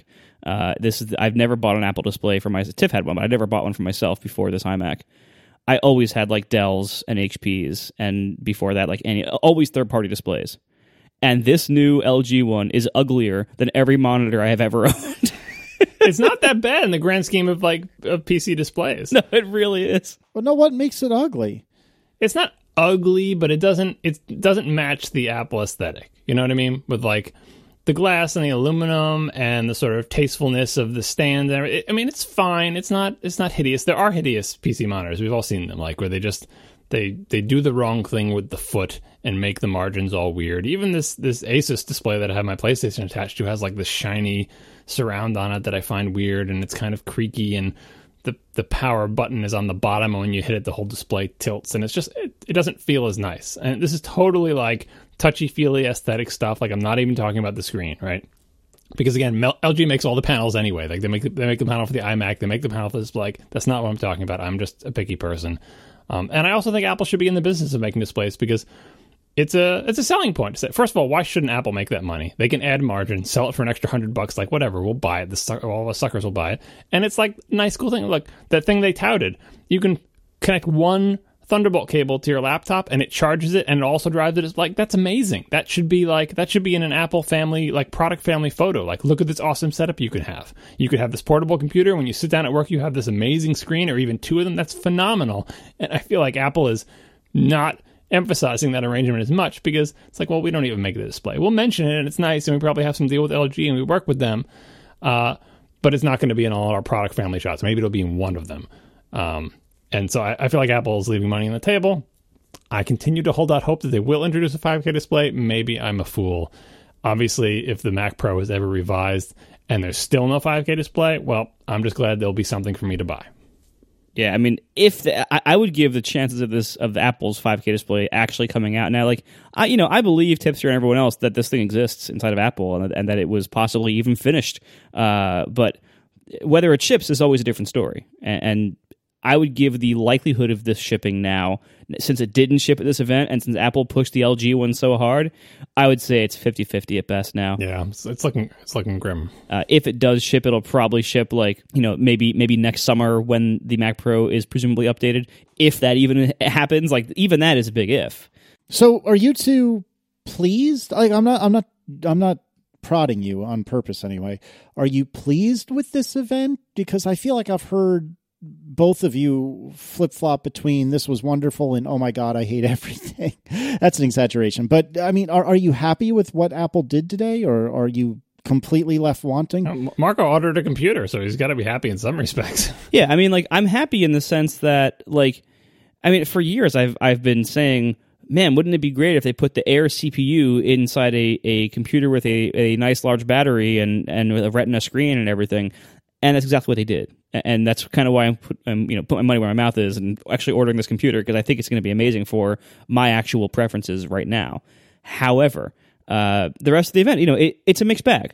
We didn't even talk about the keyboard. They according to most of the reviewers, it seems like this keyboard feels very similar to the MacBook One keyboard, and that is not good. Yeah, I was going to say earlier, you said you ordered this one because it solved all the problems, but isn't one of the reasons that you hated the MacBook One was the terrible keyboard, and now you just ordered a computer with the slightly improved version of the same keyboard? Yes, and I'm going to have to see if that works for me. I hope it does. It might not. Do we know when these new ones are going to be in stores? Are they today? The MacBook Escape is going to be available, I think, tomorrow or early next week. It's in the next few days for the MacBook Escape, and then the MacBook with touch bars. I don't think there is a clear in-store date on those, but I think it's going to be probably 2 or 3 weeks at least. Now, to be clear, I'm not talking about to purchase. I'm talking about to take it for a test drive in terms of the keyboard. Yeah, no, I'm guessing that you're not going to see any before 2 weeks from now. My understanding, I don't think even the reviewers have the touch bar ones yet. So it's clear they're not ready yet. I mean, maybe they're hanging out with the AirPods in a warehouse somewhere, but they're clearly not out for showing outside of that press room today yet. I mean, the press got to play with them. They just might not have gotten to take one home. So they were there, like people who could use them. You can see videos online of people playing with them. That's where I got to see like how really cool this. And we spent so long not seeing matte monitors, and so to see a tiny matte display where they match the finish to the keycaps, it looks super cool. It looks like a future world thing. It also makes you wish that all the keys were tiny screens and then the whole keyboard is a screen. But we already talked about that. Yeah, so it's probably going to be great, but. Overall, though, the event, I think, is good for most of the things it introduced, but there are a bunch of asterisks because some things did get worse or more expensive, and it was an incomplete update to the Mac line because there's a lot of things that still didn't get updated that desperately need them, and we were expecting that, of course, but that does color our feelings on it because what we've seen basically is that Apple might be out of the woods on the MacBook Pro, but we don't know if they're out of the woods yet on everything else. Well, I mean, I don't think the iMac is really in a bad spot. Now, the other ones I will concede, but I think the laptops look good now. I don't think the iMacs are bad. I think once the Kaby Lake or whatever it's called comes out, I think then we'll see the update there. The Mini and the Pro obviously are total dumpster fire, but I mean, the main desktop line and the main laptop line are both looking good, and that's not a bad place to be. John, what did you think of the event? So I think all the computers they introduced are pretty good. Like you always have your little complaints, like half the time it's like the storage on the iPhones or whatever. On this one, it's the max RAM on the thing and the escape key now. But overall, these are really good machines. These, I think, the important point to take away from this is it is now safe to recommend people to buy MacBook Pros again, whereas for a long time it wasn't. And now I think we all feel totally safe because all these are winners. All these are good computers. They have modern-ish internals, even if it's not Kaby Lake or whatever on the models that could possibly have it, right? They have something cool and new and interesting, which is the touch bar in some models. Their Retina, their P3, like the Thunderbolt, the capabilities for external displays, like these are good laptops. And you mentioned like, they're probably out of the woods on the MacBook Pros. It's difficult to say on those type of things because it's like, so now finally they're recommendable models. They are Macs to be proud of. They are Macs that Apple can be proud of selling. That the people who buy them are going to have good experiences, even if like, I miss MagSafe and I wish I had an SD card slot or whatever. Like these are good laptops, but just like the Mac Pro, you're not really out of the woods with one data point. You have to show that it's not going to be another year and a half. And we're not going to have to wait for 3 more generations of Intel CPUs for the 15-inch to get upgraded to the new architecture, right? Like that's what you have to show. You have to restore faith. You really have to show consistency. So good, we have ended the drought, but it's like we don't trust that this is going to be an ongoing concern until you show me. All right, update them to Kaby Lake. Update them to whatever lake is after that. I forget what the hell the Intel, like, are you going to update this regularly now? Because that's what we want as Mac fans and enthusiasts and buyers of like really expensive machines with high margins, right? We want to see that Apple cares about our concerns. So good, you did that for these ones, but I'm still kind of like cautiously looking at it. And a lot of the event for the things that we knew weren't going to be there, we're still grumpy about them not being there. You mentioned all those things. Like, the ones they introduced, that's not the problem. Those are cool machines. It's the ones they didn't introduce, even though we knew we weren't going to introduce them. We can still be cranky about it. And the ones that they're still selling unmodified. Because I feel like Apple's laptop line is now still filled with some machines that seem kind of creaky and old. Not that they're bad machines, not like the Mac Pro, like the 13-inch non-Retina Air. It's not a bad machine, but I feel like it is a increasingly worse value proposition as other things get better. Same thing with the iMac. 5K iMac, I think, is a great computer. Mm-hmm. But suddenly, it looks slightly worse when I see the 15-inch Pro, which has a cool touch bar and has the Thunderbolt 3 things, and I look at the 5K iMac, I'm like, you look slightly less amazing to me now, which is as it should be. Every time you make a new computer, your older ones that you haven't updated in a while look a little bit worse. But now it's filled with the fear of like, and will they update the iMac to have Thunderbolt 3 ports in the back? And will they update the iMac to have Kaby Lake and a better GPU? Like, there's this fear involved in everything. It's like, we don't just trust like, yeah, well, the iMac was updated before, and now the MacBook Pros are at the head of the pack. The old way was like, yep, the MacBook Pros are the kings now, but soon the iMac will get its update, and then it will leap ahead, and then we'll just go on, leapfrogging each other. And, sometimes it's cool when they all update at the same time when we get excited, but otherwise we just expect this cadence. And now, with this really long delay between things, it's almost as if by introducing the new cool MacBook Pros, it has made us feel worse about the rest of their line that wasn't updated than we did before. So it is a mixed bag. And I have to say, honestly, to cap this off, the Surface Studio event really did affect how this felt to me, right? Which is a rare thing that happens, that a Microsoft event and a Microsoft product colors how I view Apple's things.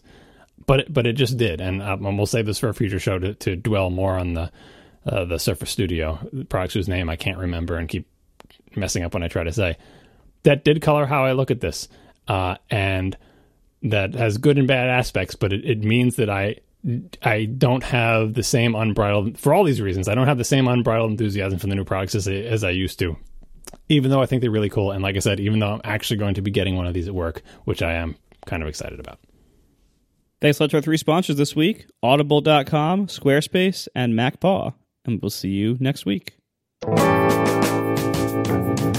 Now the show is over. They didn't even mean to begin, 'cause it was accidental. Oh, it was accidental. John didn't do any research. Marco and Casey wouldn't let him, 'cause it was accidental. Oh, it was accidental.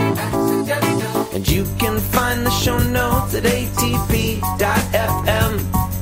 And if you're into Twitter, you can follow them at CASEYLISS. So that's Casey Liss, MARCOARMENT, Marco Arment, SIRAC, USA Syracuse. It's accidental. They didn't mean to. Accidental. Tech podcast so long. I really do want to go to the store and try out one of these keyboards, because it's funny. I don't have the unbridled hatred of the MacBook One keyboard that Marco seems to, but I definitely agree that it leaves me wanting. But as I've said numerous times, I freaking love the Magic Keyboard, which is not that far away from the MacBook One keyboard. So I'm curious, once I try these new machines, will I find them to be more MacBook One or more Magic Keyboard? And to Marco's point earlier, everyone that's reviewing them is saying, well, it's more MacBook One than Magic. But I don't know. I'm curious. I'm curious to try it. I think it was interesting, too, like in the Johnny Ive explanation video, that they really hammered on the fact that this was the second generation butterfly key switch. Like they really made it very clear this is not the same keyboard, this is an improved keyboard, which I thought was kind of a tacit acknowledgement of like, yeah, that first one wasn't very good, or was at least controversial. So they really want us to know that this is new and improved. We'll see if it actually is. Yeah. I've been thinking about this theoretical product. The more I think about it, the more ridiculous it seems in my mind. The idea, because you mentioned you really like the new Magic Keyboard, and I don't like the fact that it's all squished up there, but the key presses I might like. I don't even know if I actually tried one. Anyway, a touch bar on a Magic Keyboard, like a Magic Keyboard, a plug-in or otherwise, or with a battery. Just start to think about that product and how absurd it is. It is basically an old iPad with a really skinny screen and a physical keyboard welded to it. It's like I want a thing that I touch down here that has a screen, but mostly it's a keyboard, but there's also a screen with a little computer running it. And it's like that. How does that tension resolve itself between these two things? And the keys, by the way, are getting thinner and smaller and traveling less and less. It's just so weird. Anyway, I would like one of those. I would want the extended one. An Apple extended keyboard, an aluminum Apple extended keyboard with full size touch bar, separated from the number things. Like, I'm willing to give up all this desk space, all this precious desk space that apparently they think I'm filling my desk with coffee cups or something, and I don't have 5 millimeters to spare. That would be a cool product, but man, would that be a weird product? Because it's like an iPad with a tiny screen with a keyboard attached. What the hell is that? I don't even know. It's definitely, but I like I said, it is definitely a transitional fossil. It is not the end evolution of anything. So, out of curiosity, do you use your 10-key numeric keys that often? Mostly to enter RSA token values, but yeah, I do use it for that. and if you want, RSA. Every time I use it to two-factor into a production machine, that number is burned. So you know, I open up another tab or another window immediately, got to wait for a new number.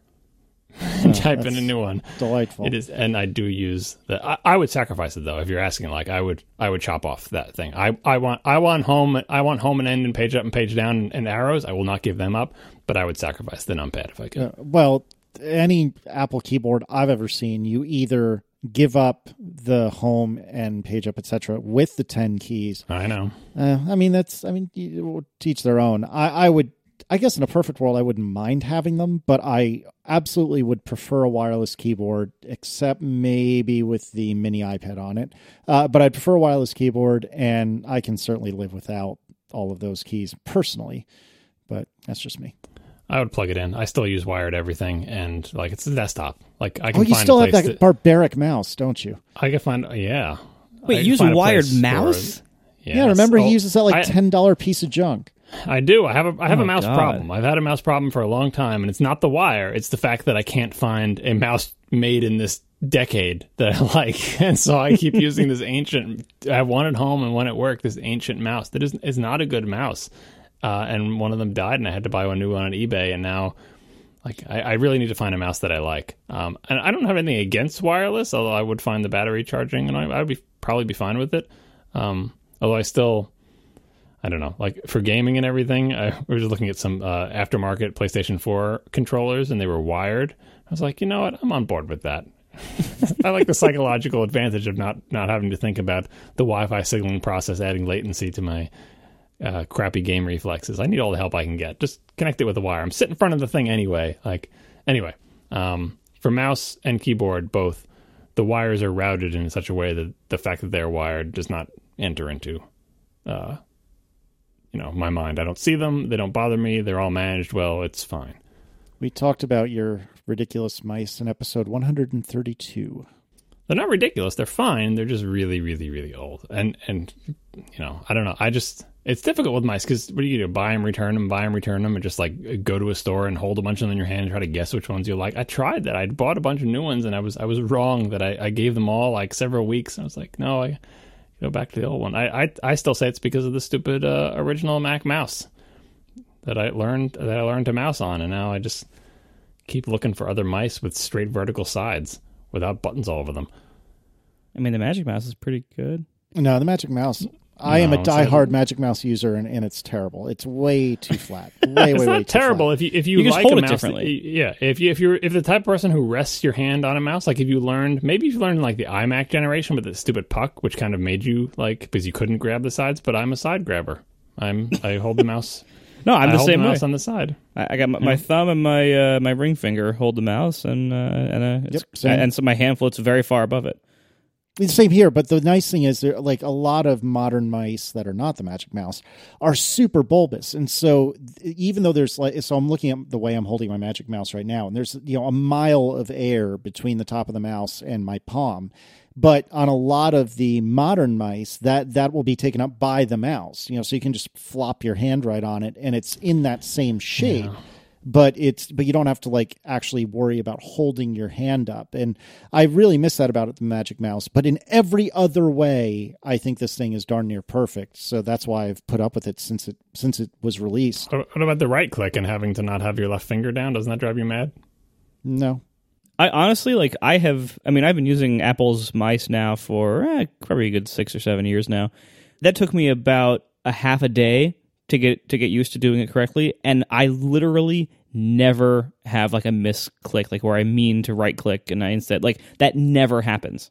I don't think I'd have a misclick, but because I'm so sensitive to the RSI issues, anything that requires me to sort of basically hold my muscles and tendons in static contraction for a brief period of time, like having anything poised over anything without allowing it to rest on it, that I'm very sensitive to those type of moves. So even just the briefness of like remembering to lift while I press down on the other one, it's not that I would accidentally ever trigger the other behavior. It's just that it is a ever so slightly more muscle stress inducing move than my current thing. And I'm not even saying how I use my current mouse is good RSI wise. It's just the way I happen to do it.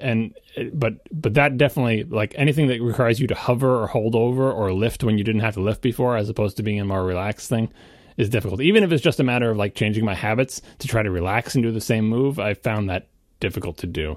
And I'm looking at how I mouse. I realize what I also do, which is the reason a lot of the much more ergonomic, strictly speaking, gaming mice and everything that let you like put your whole hand on it. They're kind of shaped like if you grabbed a big blob of clay and squeezed, like where you have your whole hand on top of the thing. Very large mice. The reason those don't agree with me is that very often I rest my palm on the mouse pad, and I'm only moving the mouse with my thumb and my ring finger. But my palm is stationary for fine motion. You ever do that? Isn't that terrible?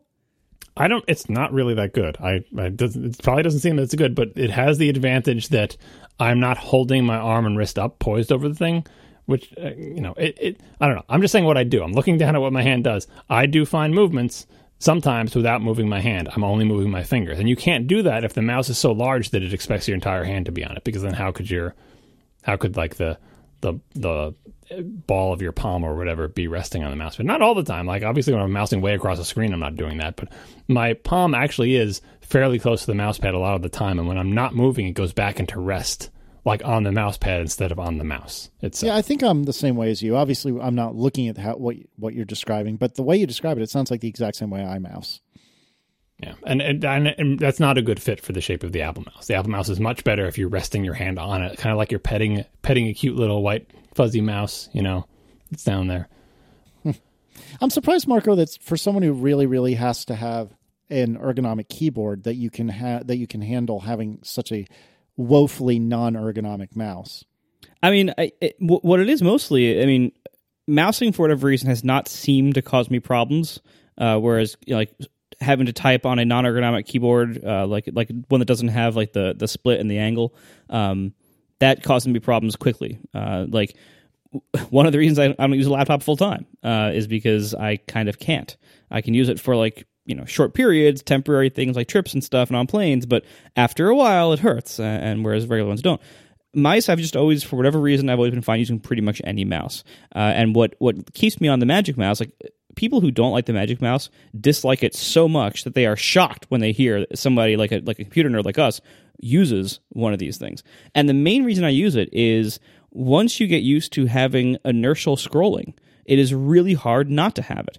And it's totally fine. It's great. I would like those features too. Like I envy those features of the Magic Mouse. Not enough for me to start using it because it's too low and I hate the right click. But I would like to use that. I like whenever I'm using a Magic Mouse, I appreciate that feature of it, and I wish it was on a mouse with a shape that I liked. Keep holding out, John. Someday.